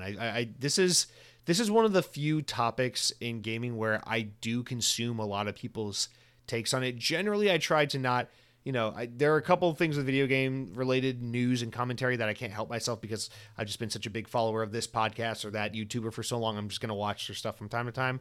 But generally, I try to stay away from too many influencers and content creators and their opinions on things because I kind of want to be able to formulate my own thoughts and feelings on this stuff so I can have my own perspective to share on this podcast. But this is one topic where I haven't been able to help myself because I am just pretty fucking curious about what is going on that all these mass layoffs are happening, where gaming is doing better than ever when it comes to revenue, when it comes to player engagement, when it comes to the number of players engaging in video games, whether it's Xbox, PlayStation, Steam, none of that shit matters. In general, just the number of people buying video game hardware, playing video games, engaging in video games, spending money on video games, whether that be buying games, subscribing to services, or in-app purchase, whatever the fuck it is. So much time, money, and attention is being given from the players to the product. So what the fuck gives that everyone's getting laid off and shit's getting bad? Obviously, the economy's bad. Obviously, inflation's bad. Obviously, the government, at least here in the U.S., the government likes to lie through their fucking teeth and constantly tell you the economy's great when it's really fucking terrible. And everyone's really insecure about their jobs security. Prices are fucking ridiculous. Everything kind of sucks. Nothing is affordable. No one can buy a house. No one can buy shit. No one can do really anything. It fucking sucks. If you're like a working class American with like a child, God forbid, you have a family, you're fucked. It sucks. So I get that angle. Now, I'm not trying to get political about it. I'm just saying, like, from that perspective, I get it. Like, things are getting tough, and therefore it's probably getting tougher on some of these businesses. But that on its own doesn't add up when player engagement is at an all-time high. The sale of video games is at an all-time high. People are subscribing, in-app purchasing, buying, engaging with video games on such a fucking record-breaking level that it's like, where is the disconnect that everyone's got to downsize by roughly 10% of their staff? What is happening? It's like one of those things where I'm such a fucking Luddite. Like, I don't actually know shit. I work in middle management. Like, I'm a absolute nobody with access to the internet, and that's the only reason this podcast exists. So, like, I shouldn't know these things. I shouldn't be able to call these things out, which is why I'm generally so hesitant to be like, I guess the suits that run these companies are just fucking idiots. Like, I guess they're all just really that stupid, because it's like, that's kind of oversimplifying it and not thinking critically and just kind of being lazy about it by being like, yeah, I mean, I guess the reason why all these teams are having layoffs is because people don't know how to operate these businesses. And now these companies are bloated and games are too expensive to make and yada, yada, yada. And now we just got to lay some people off to kind of hemorrhage the bleeding or, stop the bleeding. But like, is it that simple? Is it that the executives and the C-suite people that make these decisions and decide to ramp up production here and invest in that and hire up there and do all the things they do? It's like, are they just all that absurdly and incredibly inept that's where we are? It's just that they've just been so flippant with money spent and with development and with hiring and all these things. And I guess what I'm getting at is like, I don't fucking know, because I'm trying so hard to find like the real empirical evidence that shows what's actually going on. But it just seems like all signs point to a couple of years ago, there was a global pandemic. If you are a normal functioning human being, you understood shit's kind of funky right now for the next year, 2 years, maybe 3 years. But eventually at some point, no one knows for sure, but at some point, shit's going to go back to normal, right? Like that's kind of like, I don't know, like even when things were really bad in 2020 and like everyone had to wear a mask and people were divided and treating people like shit and people were like fucking working from home and some people lost their jobs and things were bad and grandma was dying. Even like when we were in the thick of that and that was reality for a lot of people, it's like, didn't we all kind of maybe it wasn't talked about constantly, but wasn't there like a universal understanding and acceptance that like, this is a temporary thing. Maybe it's, longer than we want it to be, but it's temporary nonetheless. And so I just think about all the companies that say, oh, we're fully remote now. And now we got to staff up because going fully remote created a need for so many more job positions. And now we, even though we have 99-year leases on these giant buildings where we fucking make video games, we're still staffing up to be fully remote. And, would you look at that? Nintendo Switches, PlayStation 4s and PlayStation 5s when they came out, and Xbox Ones and Xbox Series consoles when they came out in 2020. Oh, they're just selling like crazy. And, remember at the beginning of the pandemic, every fucking news story was like, isn't this just cute? Like, I swear, every fucking story during the pandemic was like, grandma's dead, Donald Trump this, Nintendo Switch sold out. Can't buy Nintendo Switch. Nintendo Switch and Animal Crossing sold out, ? Like, that was the news for a long time. And it's like, yeah, but wasn't it just kind of understood among everyone? It was like the quiet part that like we all just kind of implicitly knew was true, which is that this isn't gonna be the reality of life forever and always. Like, it's not going to be the simple fact that the Nintendo Switch will be impossible to buy for the rest of humanity. Unless you thought that the world was going to end in 2020, that a fucking meteor was going to hit at the same time that China launched the EMPs and everyone was going to get fucking SIDS and die at the age of 47 or some shit. Like, I don't know. Like, what, didn't it just make sense to think that at some point, your coworker who hasn't given a fuck about video games since he was in college, but just bought a PS4 during the pandemic because he was working from home, he was fucking bored and couldn't leave the house, and thought, maybe I'll try Ghost of Tsushima. Like, did it ever dawn on anyone that like maybe that was just a phase and that we didn't need to ramp up hiring and that we didn't need to? And this is to go back to like the simple solution to it, or the simple explanation of it all, which is like, were the executives and the shareholders and the C-suites and all these motherfuckers and studio heads and all these people, were they just so fucking stupid that they thought, oh, look at how well Xbox is doing, look at how well PlayStation's doing, look how well our video games are doing, Activision's like, look how great Call of Duty is doing. We all just thought, these numbers, this is totally normal, it will always be like this. So that's really the only logical conclusion I can draw, which is just that a lot of companies made a lot of investments and a lot of really stupid fucking assertions during the pandemic that the video game industry and entertainment and the way people consume media has forever changed due to what's going on very specifically right now. And we should make all these really expensive decisions while interest rates are low and people are stuck at home and we have a captive audience held hostage, essentially. We should make all these decisions to invest, build, open studios, hire, consolidate, greenlight, whatever the fucking buzzword of the week is. Like, We just did all of these things with reckless abandon all throughout the early part of the pandemic. And now you fast forward to 2024 and, even last year in 2023. And it's like, oh shit, interest rates are really high. Oh shit, all these corporations can't get out of these leases and now they need their employees to go back to the fucking office. Oh shit, people are able to go to concerts and bars and clubs and movie theaters and theme parks and all the other places. People are able to go look at the Eiffel Tower in person again. People are able to go fucking take a piss on the, I don't know, what do people do for vacation? Take a piss on the Eiffel Tower. It's still the Eiffel Tower. They just want to pee on it. Like, yeah, man, like, I don't know.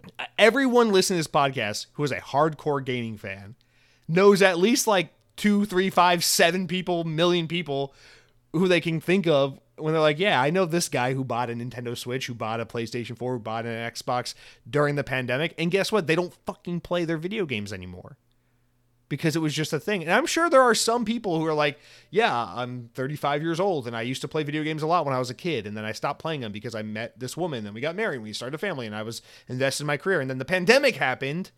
And I picked up an Xbox, and then I was like, oh yeah, I used to like this shit a lot. And I got Game Pass, and I played Gears 4 and 5, and thought, wow, I remember loving these games when I was younger. And now they're kind of back into gaming. Sure, I am sure that happened to some people, but that is the exception and not the rule. And so we made all these investments in Battlefield. We made all these investments in PlayStation games. We made all these investments in Xbox, and we had all this cash on hand, and interest rates were going up, and we had to do something with it. So we bought Activision, and all this shit happened. And now the economy's been getting worse and worse and worse, and people are going back to the office, and people are going back to normalcy, and these companies are going, oh shit, everything's expensive. Video games are really expensive to make, and we have a lot more people to pay for, essentially, because our personnel has gone up so much. And now everyone's just, oops, my bad. You're fired. You're fired. You're fired. You're fired. And I think it's so telling with Sony, and the reason I include Sony, despite this being an Xbox podcast, is because I think so much of what's going on here, aside from that little aspect of it, is that companies like Sony in particular are so guilty of, and I want to say that lightly, kind of, because Sony has been, Sony's first party teams have been inspiring and a source of redefining and reigniting so many developers and creators' understanding of what video games can be with these very cinematic, super high budget, excellent kind of narrative driven games. But like what we're starting to see on top of these studios are so bloated with personnel is like, yeah, it's not really feasible to just make a $300 million Spider-Man game in 3 years. Like that's just not a wise thing to do with your money, because even though more people are buying Spider-Man more, than ever before, and even though more people are engaged with the new Spider-Man game than any previous Spider-Man game, the problem is the new Spider-Man game is just so damn expensive and required the development efforts of 8.6 trillion people around the globe. And Sony's going, oh, the revenue is higher than ever before, but the profit margin, like the actual profit you're making off the game when you subtract the revenue made from selling the game from the total amount of development and marketing costs, you're going, oh damn, what we're left with is a lot smaller than what we're used to. And we're seeing more and more of that. All these companies like EA and Ubisoft and everyone, they want to license Marvel and Disney and Star Wars and basically just Disney and everything Disney has, and spend all this exorbitant amount of money on getting, ooh, we have Black Panther, ooh, we have Blade, ooh, we have Spider-Man, ooh, we have Star Wars, and we have other Star Wars, and we have this version of Star Wars. It's like, that's great, but that shit's expensive. And if you're going to make a Star Wars game, you're going to have to go all out. You have to make something pretty big, pretty baller, pretty expensive. And so what we get more of is super expensive games made by huge teams with big budgets that are way more than they need to be. And I feel like this conversation's kind of more poignant than ever before, because right now I'm having this little love obsession, falling in love with my very first CRPG ever in Wasteland 3. And I'm thinking about how, well, obviously developer In Exile of Wasteland, they're staffing up right now. They're becoming a bigger team. They're a team of like 60, 70 employees, and they're probably staffing up to like 150 right now, if I had to guess, at least, because they're making Clockwork Revolution, their new game that was announced last summer at Xbox's Showcase. I'm really excited about that game, really optimistic about that game, but the reason I bring it up is because that game is the natural evolution of when a team gets money and access to resources. They staff up, they get big, their budget gets big, and their game gets more ambitious. And while I'm very excited for Clockwork Revolution, and I don't regret the game it's shaping up to be based on what we know about and what we've seen, as someone who's finally playing Wasteland and finally getting into a studio like inXile's backlog and understanding their history and what they've done before, I'm going, oh shit, you know what's really cool about a game like Wasteland 3? This game probably cost like $20 million to make. I don't know. I'm stupid. I could be way off base. Maybe it's $50 million to make or something like that. But this game's fucking awesome. And it's so incredibly captivating.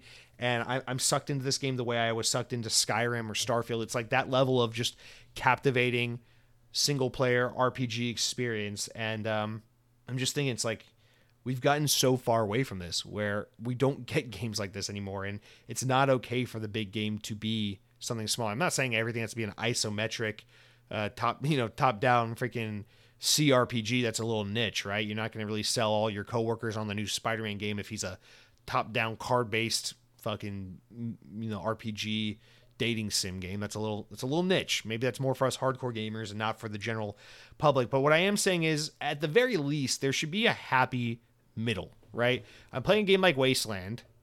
It costs a fraction of what a game like Starfield costs to develop, but it is captivating me and lighting up my imagination and engrossing me in a very similar way, proving that great games can be way smaller in budget, way smaller in presentation. They don't have to, one of the things I love so much about Wasteland 3 as I'm playing is I love the little things it does that only video games can do, where it's like you make a choice and like, yeah, the game doesn't have the budget to show this beautifully rendered 3D model have a crazy facial expression. So because it's this isometric top-down experience, it's like, oh, you press this option instead of that option. And instead of showing the character react to your decision, it's like the character balls her fist. It's like Janice balls her fists and strikes an evil glare. She looks at you and then reluctantly unballs her fists and points at the general store and says, that's where you'll find Jebediah. I'm just making shit up. But it's like that kind of stuff where it's like I'm reading an adventure book, but I'm playing an RPG and it's choice-based. And it's like, and this is in a way kind of charming and fun in a way that like only video games can be. And yeah, The Last of Us Part 2 is pretty damn impressive when you're watching it because it's more like a movie and less like a video game. But there's something really special about a video game that's like, hey, this is what video games fucking are. Sometimes your imagination has to fill in the blanks. Sometimes the budget doesn't allow for it to be so cinematic. But if you do it right and you know what you have and all that, it can be just as immersive, goddamn, as the more expensive, highly presentable one. The difference and problem, of course, is that, it's way easier to market and to get the attention of many, many people when you got something flashy and big budget and cinematic like Spider-Man 2 or Starfield or God of War Ragnarok. And it's a lot harder to sell the masses on a game like Wasteland. But that's not always the case. Sometimes Baldur's Gate 3 happens, And I get it. It's like, but Jesse, don't you understand? You're part of the problem. Wasteland 3 was out for 3.5 years before you finally fucking played it. You played it when it came out and you immediately said, nah, this isn't for me, and wrote it off because it wasn't some big flashy thing like Starfield. That's only kind of true, but yeah, you're right. And this is the conundrum, is we got to find the way to, I'm not saying that the big super high budget game can't and shouldn't exist. And I'm not saying that everything needs to be super niche and nerdy like a fucking CRPG, but I'm saying maybe we can have more things like the nerdy CRPG. And I am saying we definitely need to have less of a reliance on the super high budget cinematic games and the super overly bloated, unnecessary games as a service style, Kill the Justice League type games. We definitely need to have less of an emphasis on that and maybe just explore the spectrum in general. Like the thing I'm always saying that I love about Game Pass, despite the pros and cons of Game Pass, what it does or doesn't do to Xbox, how it does and doesn't affect the future of Xbox, how it isn't good for the gaming industry at large. I can't know all those things, and I don't know all those things. But what I do know is I love how Game Pass normalizes a spectrum of games from presentation to budget to price to types of experiences, because when you're paying one flat fee and you get all the same shit included, why not try Close to the Sun and Starfield and Halo Infinite and Pentiment and Grounded and Wasteland 3, which are all incredibly different games with incredibly different budgets and scopes and perspectives, but they're all equally represented in the same catalog of games. And so, in a way, services like Game Pass normalize a spectrum of budgets, allowing for a healthier gaming environment where you can have the smaller games, the bigger games, the more affordable games, the more expensive games, and all the rest, which is just way better and way healthier. You can imagine that things would be a lot better if EA wasn't constantly chasing Star Wars games. You can imagine things would be a lot better over at Sony if every game didn't have to live up to the impossible fucking expectations set forth by The Last of Us. You could imagine that Xbox wouldn't have had to lay off 2,000 people if they didn't acquire and consolidate the industry by buying fucking Activision for no goddamn reason. So there's a lot of obvious ways to point and say, that wasn't necessary. And there's a lot of room for improvement. And the thing is, with these layoffs, doesn't just come like, okay, well, we'll just shake off some of the dead weight, tighten back up, and get right back to what we've been doing for the past 10 years. Like, no, with all these, after the rain comes the rainbow. With all these layoffs, inevitably comes a restructuring and a refocus on what kinds of games we're greenlighting, what kind of games we're developing, what kind of games we find to be viable. And this could be a good thing or a bad thing, but I suspect it's going to be ultimately a good thing, where we are going to see fewer attempts at like, here's another Destiny 2 clone. Here's a free-to-play multiplayer experience that costs $200 million. Here's another Last of Us ripoff. It's like, no, maybe now we can get a little bit of everything. God forbid we get a 3D character platformer from someone other than Nintendo or an indie developer. That'd be nice. God forbid we just get a first-person shooter that's like a single-player first-person shooter. It's 10 hours long, but the game only costs like $90 million to make, and it's pretty good, and we move on with our lives after we play it, and we don't have to get the season pass. Like, God forbid we just have... I guess what I want is the Xbox 360 generation. To me, it always comes back to that, where I'm like, that we can agree, like, that's not rose-tinted glasses, nostalgia bullshit. Like, it is true, right, that the Xbox 360 just was the best generation, right? Like, it was just so much healthier. Games had more reasonable budgets. Games were robust. Games were creative. Games were fun. You had lots of multiplayer, lots of single player, lots of low budget, lots of high budget. The AA space was still pretty alive and well. You had lots of licensed games, but they weren't so fucking self-serving and overly important that they had to be $8 trillion each. A fucking course, Xbox 360 brought the advent of indie games. We had the Summer of Arcade, XBLA. I mean, fucking those are the golden years for indie games. I mean, so all I'm asking is just re-elect Barack Obama. Put Shinedown back on the radio, close your eyes and pretend it's 2008, baby. Okay. That's all I'm asking for. Linkin Park's playing that What I've Done, and Transformers is in the movie theaters. That's 2007, you fucking idiot, but close enough. And guess what? 720p is the only is the nicest TV out there. So shut up about your HDR and your 4K and your OLEDs, you fucking nerds. So I don't know. I guess as is always the case, I don't purport to be the guy with the answer to the problem. I'm just here to say, here's the problem as I see it. Here's probably a lot of reasons why we're experiencing this problem. And here's where I think we inevitably have to head as a result of needing to try and address this problem. And so I hope this means a healthier, more varied, more diverse future for the games industry. I mean, yeah. Dude, modern AAA games, they're so incredibly... They're so trend chasey, they're so over budget, they're so expensive and silly, and in a lot of cases way too self-important. And then when they're not, they're so Dead Island 2 with the fucking purple hair and the British accents. It's like, calm the fuck down, man. I just want to play Gears of War. All right, that's it for what I've been eating. Some bullshit news stories, because these companies can't stop being stupid. Anyway, I think I should run video games. I should be the new CEO of gaming, but not just for Xbox, but for all of video games. I would bring back Monkey Magic for the PlayStation 1 so goddamn fast. If you don't know what Monkey Magic is, look it up. The world's the worst place because we never got a sequel. All right, let's talk about something a little lighter, just a wrap-up story, talking about Circana and the best-selling games of January in the U.S. Some interesting data to glean onto here. So from VGC's, they're right up of the data. Modern Warfare 3 was the best-selling game in the United States in January, while the PlayStation 5 was once again the leading console in sales. Activision's latest Call of Duty game topped the software charts ahead of a new release. Tekken 8, Suicide Squad Kill the Justice League, and Persona 3 were reloaded, while Madden NFL 24 rounded the top 5. Now, you might be saying, Jesse, Suicide Squad Kill the Justice League came out February 2nd. How the fuck was it counted in January? Dumb, idiot, moron, idiot. Dummy.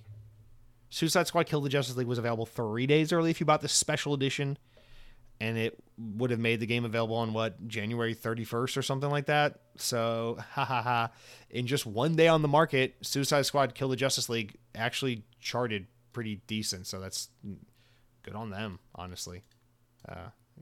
Nothing to say about that other than good for them. I mean, it hit number 3 on the chart, so that's actually pretty... Oh, no, I'm sorry. This is December 30th through February 3rd. So this is all of January with a taste of December and February. So still, that's basically just 4 days on the market with Suicide Squad Kill the Justice League. Quite good. It ranked number 3. That's actually surprisingly great. So looks like the game had some decent initial sales. It's just about the tail, and I think the tail will prove to be quite weak on that game. Anyway, continuing on, Palworld wasn't tracked because Pocket Pair is not doesn't have their data tracked, so Circana wasn't able to track how Palworld did. You could assume it'd probably be the best-selling game of the month if it were tracked. But other notable games on here, Like a Dragon, Infinite Wealth at number 7, Prince of Persia: Lost Crown at number 13. So some pretty good performance there. After 39 months of availability, PlayStation 5 life-to-date sales are now tracking at 7% ahead of PS4 sales during the same time in its lifespan, and 68% ahead of PlayStation 3 sales from this point in its life cycle, which is just incredibly strong. Nintendo Switch placed second in unit sales last month, but Xbox Series S and X ranked higher than Nintendo Switch in terms of dollar sales, and that's, of course, because Nintendo Switch is cheaper than Xbox Series X. Now, let's see if there's any other data I want to just mention real quick before we move on from this. Hogwarts Legacy still on there at number 6. Spider-Man 2 still at number 10. And then Avatar Frontiers of Pandora at number 12. No one talked about that game, but it seems like it did okay. Elden Ring still on this list at number 14. And then, of course, as always, both Minecraft and Mario Kart 8, these games will never, ever leave the Circana sales data. So Mario Kart was at 18 and Minecraft was at 17, so good for them. So yeah, that's it for the bulk of the news. Now it's time we move on from the main news and get into the important enough stories. These are stories important enough to make the podcast, but not important enough to warrant their own discussions.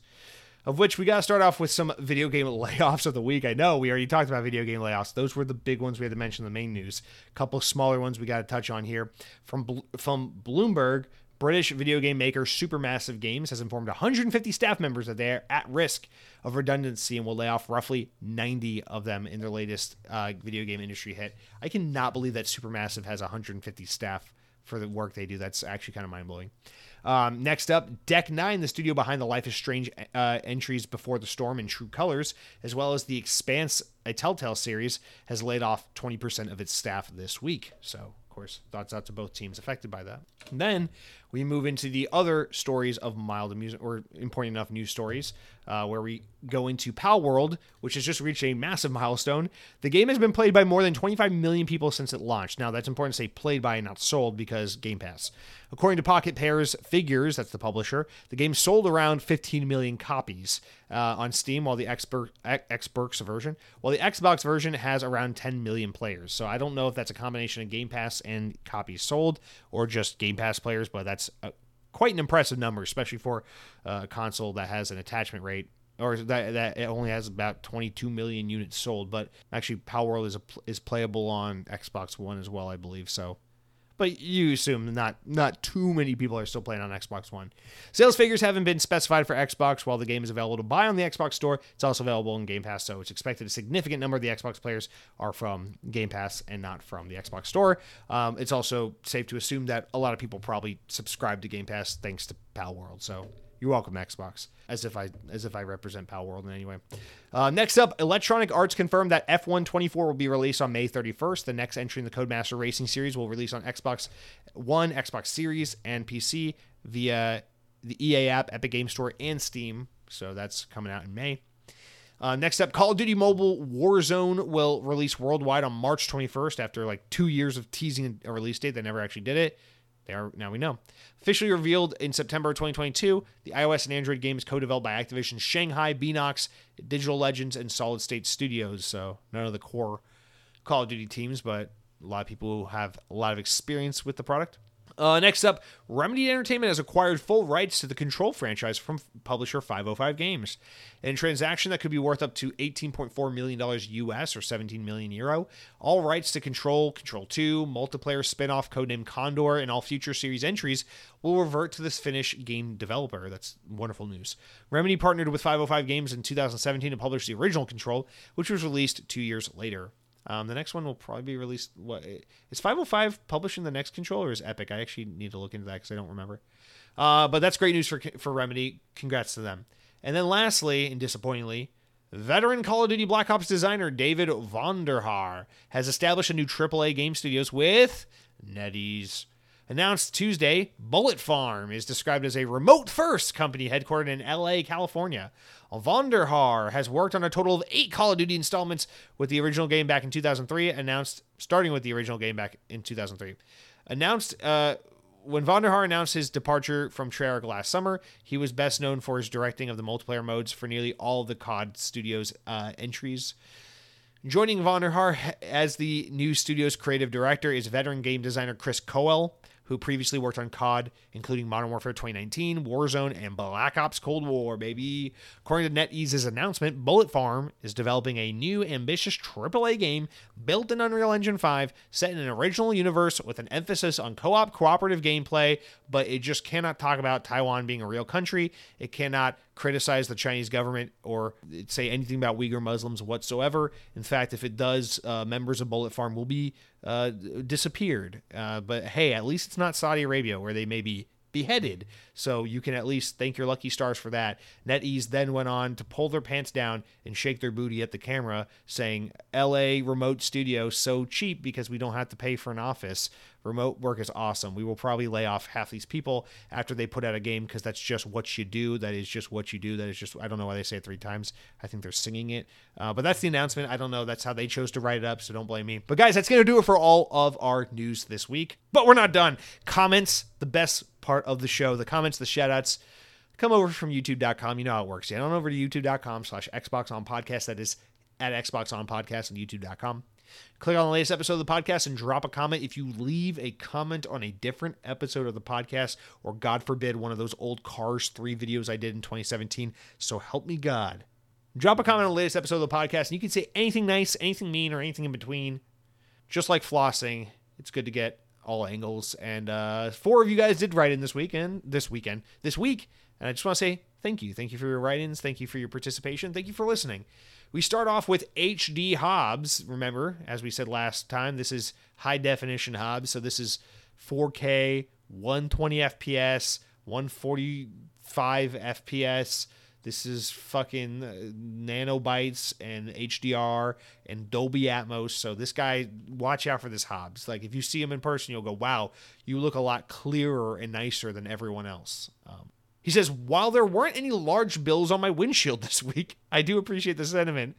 So sick of the other Xbox pundits, quote unquote, saying things like, well, hell didn't freeze over, or Xbox didn't stop making hardware this week. That is what anyone thought would happen. Very glad you actually take a critical look at this stuff. Well, HD Hobbs, I appreciate it. Appreciate you listening. Appreciate the shout out. And I'm sorry to hear that you didn't find, what did I say it was? Like a $57 bill. This is like the first time someone has referenced something obscure I said on the podcast, and I actually vaguely remember saying it. So HD Hobbs, there's something about your high definition. It provides a clarity that others are unable to provide. So I appreciate that. I hope you have a wonderful week. And I hope, if there aren't any large bills in your on your windshield when you exit the grocery store and head to your car, maybe think about all the places you could find a $100 bill. Maybe it's in someone else's wallet and you just have to take it from them.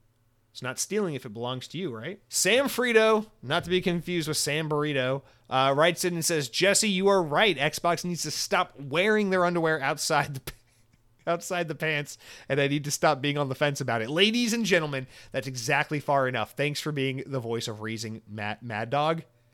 I'm Mad Dog. I'm changing my gamer tag to Mad Dog. I'm sure someone already has that. Actually, I think someone in the Xbox community already has that name. Sam Frito, I hope you have had the new chicken empanada knockoff at Taco Bell, because I would love to hear your thoughts about it. Thank you for listening. Helldivers. Let's talk about Helldivers. Cronky writes in and says, Helldivers 2 is such a nice return to fun, simple games. I hope this marks the beginning of a shift in the industry. I really don't want 5 currencies and 30 game systems I have to manage anymore. Yeah. And actually, this kind of speaks nicely to what we were talking about in the main news segment, where, maybe you look at like the juxtaposition of like Justice League kill the Suicide Squad. Suicide Squad kill the Justice League. I beat the goddamn game. I can't even say the name. You look at like Suicide Squad and the way that game kind of like came, was a little pop, and then kind of, and then you look at like Helldivers and how Sony didn't expect too much out of it, and then it blew up and became a huge roaring success, and how in this case, audiences aren't so fucking stupid that they couldn't tell the difference between a game that is just a shit ton of fun and just super simplistic in its nature, but so complex in the ways you can enjoy it and all the fun you can have in it. And it's just a pure joy. It's clearly a game that was created as a labor of love by the developers, and not a focused, tested, what kids want, what drives engagement. And this is literally a game that is just pure, hey, what would be a fun game that I would be passionate about making kind of game. And everything about Helldivers 2 just fucking sings while you're playing it. You really feel that. And so, hey, I agree. I hope seeing roaring successes like Helldivers 2 and last year with games like Baldur's Gate 3, that these bigger publishers are looking and they're saying, hey, these are games that didn't have monstrous budgets. These are games that would generally be considered kind of niche or kind of hardcore or kind of nerdy. And maybe they're looking at this stuff and saying, we don't need to give Disney $8.6 trillion to get Baby Grogu rendered in 4K HD, high definition, the $28 bill on his windshield graphics.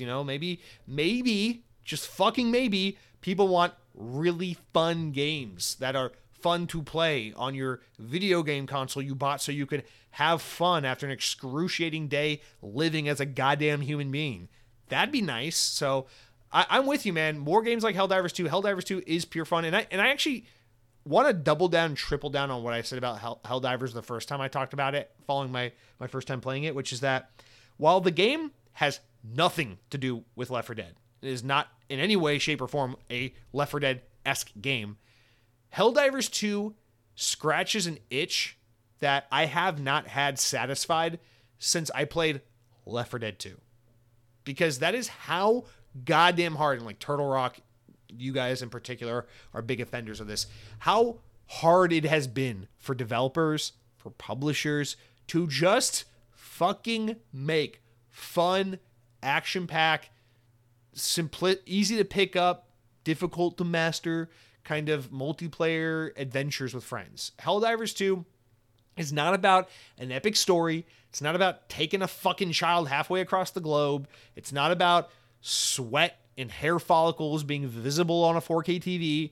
It's not about reusing boat animations and assets and things like that. Helldivers 2 is about picking up some fucking guns, grinding out some good gear, teaming up with your buddies, and shooting some fucking bugs and robots in the face. And it is a blast. Just like Left 4 Dead was a blast. I remember so distinctly. There are certain games, we all have memories of certain games where it's like, I can remember so clearly the first time I played a blank game. Left 4 Dead 1 is one of those games for me. Well, I will never forget exactly everything about the day my brother took me to GameStop, and I was like, do I buy Call of Duty World at War, which I've played a bunch and I know I love, or do I take a chance on Left 4 Dead and buy Left 4 Dead?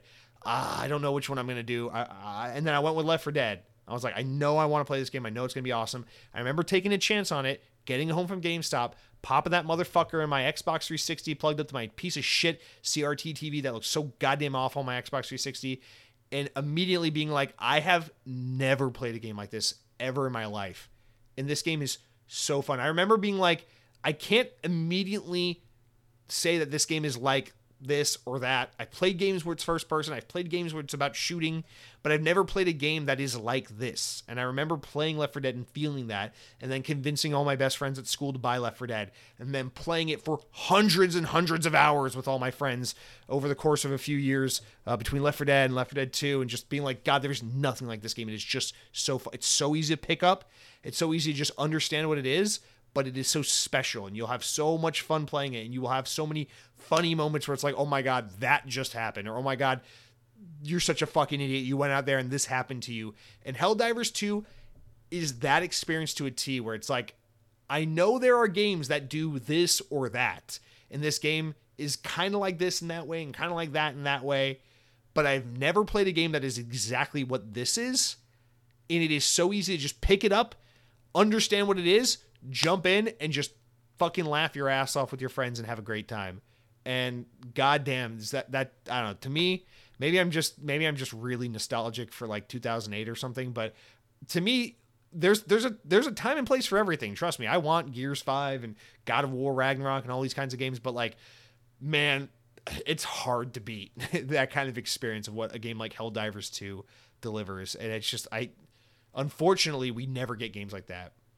And every time you think you're going to get a game like that, you get fucking catfish. And I'm looking at you, Evolve, and I'm looking at you, Back 4 Blood, and I'm looking at you, Back 4 Love, and I'm looking at you, Ride to Hell, Retribution. I don't know what I'm saying. Anyway, thank you for writing, Cronky. Please, just please. All right, our other comment. It says other. Headhunting Halo, where are you at? You got to round us out. Where you at, buddy? Come on, Boo Boo Bean. Our other comment, our last comment of the day, comes from Silverblack831, who writes in again. Palworld's legs. So this is in response to a conversation that's been ongoing. So at this point, this conversation is probably not even possible to follow. And in fact, I think at this point, this is just a conversation between me and this user, but I have made the decision to make this conversation public by continuously reading it on the podcast. But here we go. Yeah, Jesse, I wasn't making a value judgment on Hogwarts Legacy or on one-and-done campaigns last week, just calling out the false pretense and using them to project Palworld's future. But I couldn't agree with you anymore as the overall state of gaming, with microtransactions and seasons grabbing for as much money as they can, and the release of unfinished games that aren't complete until 6 to 12 months of updates. However, I do personally prefer the combination we see in the 360 days. Oh my God, maybe this is a subconscious thing where I read your comment the other day when I was putting the show together, and then I read Cronky's comment, and then I started reminiscing, but I swear to God, I forgot that this comment touches on this same conversation. However, I do personally prefer the combination we see in the Xbox 360 era. Games like Gears of War, Halo, Call of Duty, making great stories and great multiplayers.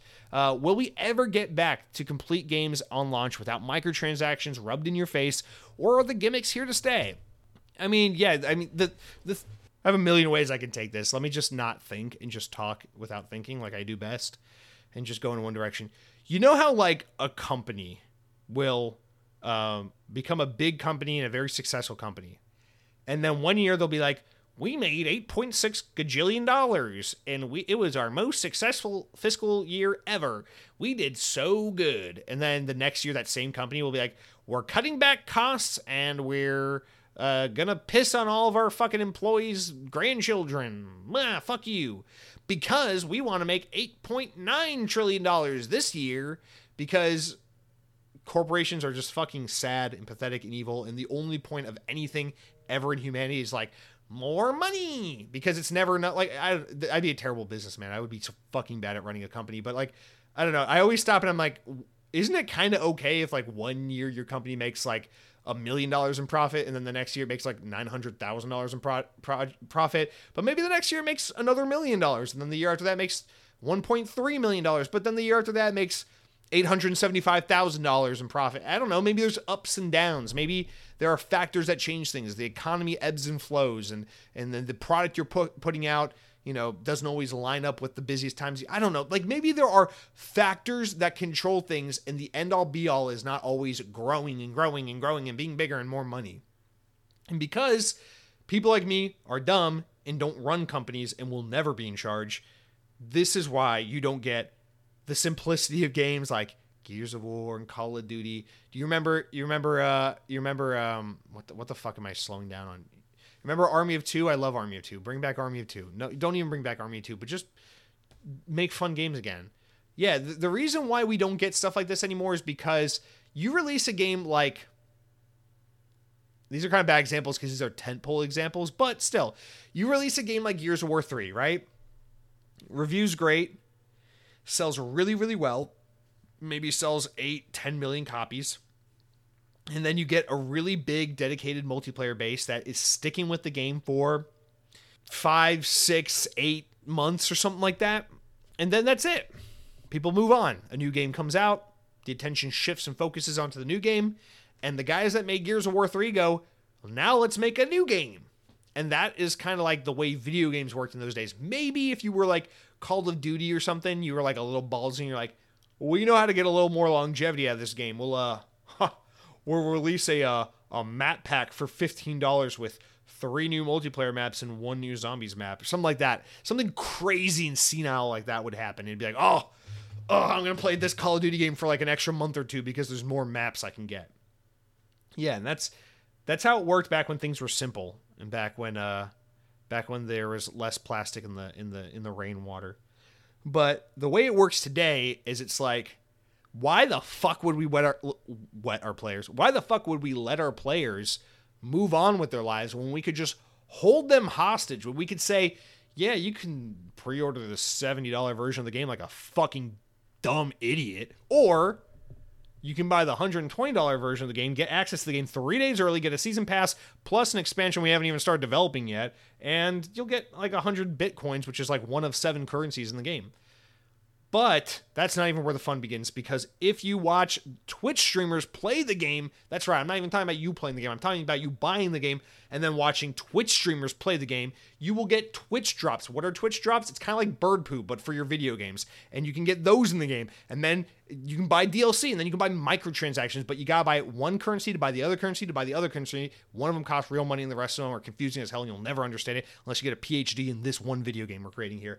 And then we'll make Season 1, Season 2, Pre-Season, Season 3 Reloaded. Then we'll go back to Season 3, Season 5, Season 6, 4 is an unlucky number depending on the culture, Season 7, and it just goes on and on like this. And it's like, what are we doing? Everything's live service, everything has seasons. Money. All right, that's it. That's it. Like, there's not... And I lament that shit. And trust me, it's not all roses and dandelions or whatever the fuck the saying is. Because you do remember that back in those days, especially towards the latter years of the Xbox 360, there was the issue of like, okay, does BioShock 2 really need a multiplayer? And I say that only half serious because I know this is maybe an unpopular opinion, but I actually thought BioShock 2's multiplayer was kind of fun. I definitely play that game on multiplayer a little more than maybe you were supposed to. But you know, it was like a lot of games that didn't necessarily demand a multiplayer component did shoehorn a multiplayer component because that was the thing that got attention and made money. It was rudimentary at the time compared to where we are today, but it is kind of the same general concept, which is like more engagement. People are less likely to sell the game at GameStop if we give them multiplayer. People are less likely to fall off the game after 3 weeks and maybe play it for 2, 3, 4 months. And so it's all the same things about engagement, money, you know, trying to weaken the secondhand market so more people buy the game brand new and the money goes to the publisher and developer and not to GameStop. So, I mean, it's similar premise. It's a similar place. It's just that, God, we were so fucking naive back then compared to where we are today. God damn you season passes. But yeah, listen, man, and I'm with you. And I miss, like, even big games were so digestible by today's standards. Like, you think about, like, Mass Effect 1 or Elder Scrolls Oblivion. It's like, that game is adorable compared to, like, Cyberpunk. You know, it's like, just, games are, well, if you'll spend 700 hours exploring our video game. It's like, I don't want to spend $700. I don't want to spend 700 hours exploring my fucking life, let alone a goddamn video game. Like, it's egregious. But again, this ties back to the main conversation of this week's podcast, which is hopefully we are nearing a future where this is about to change because it's not sustainable. It doesn't fucking make sense.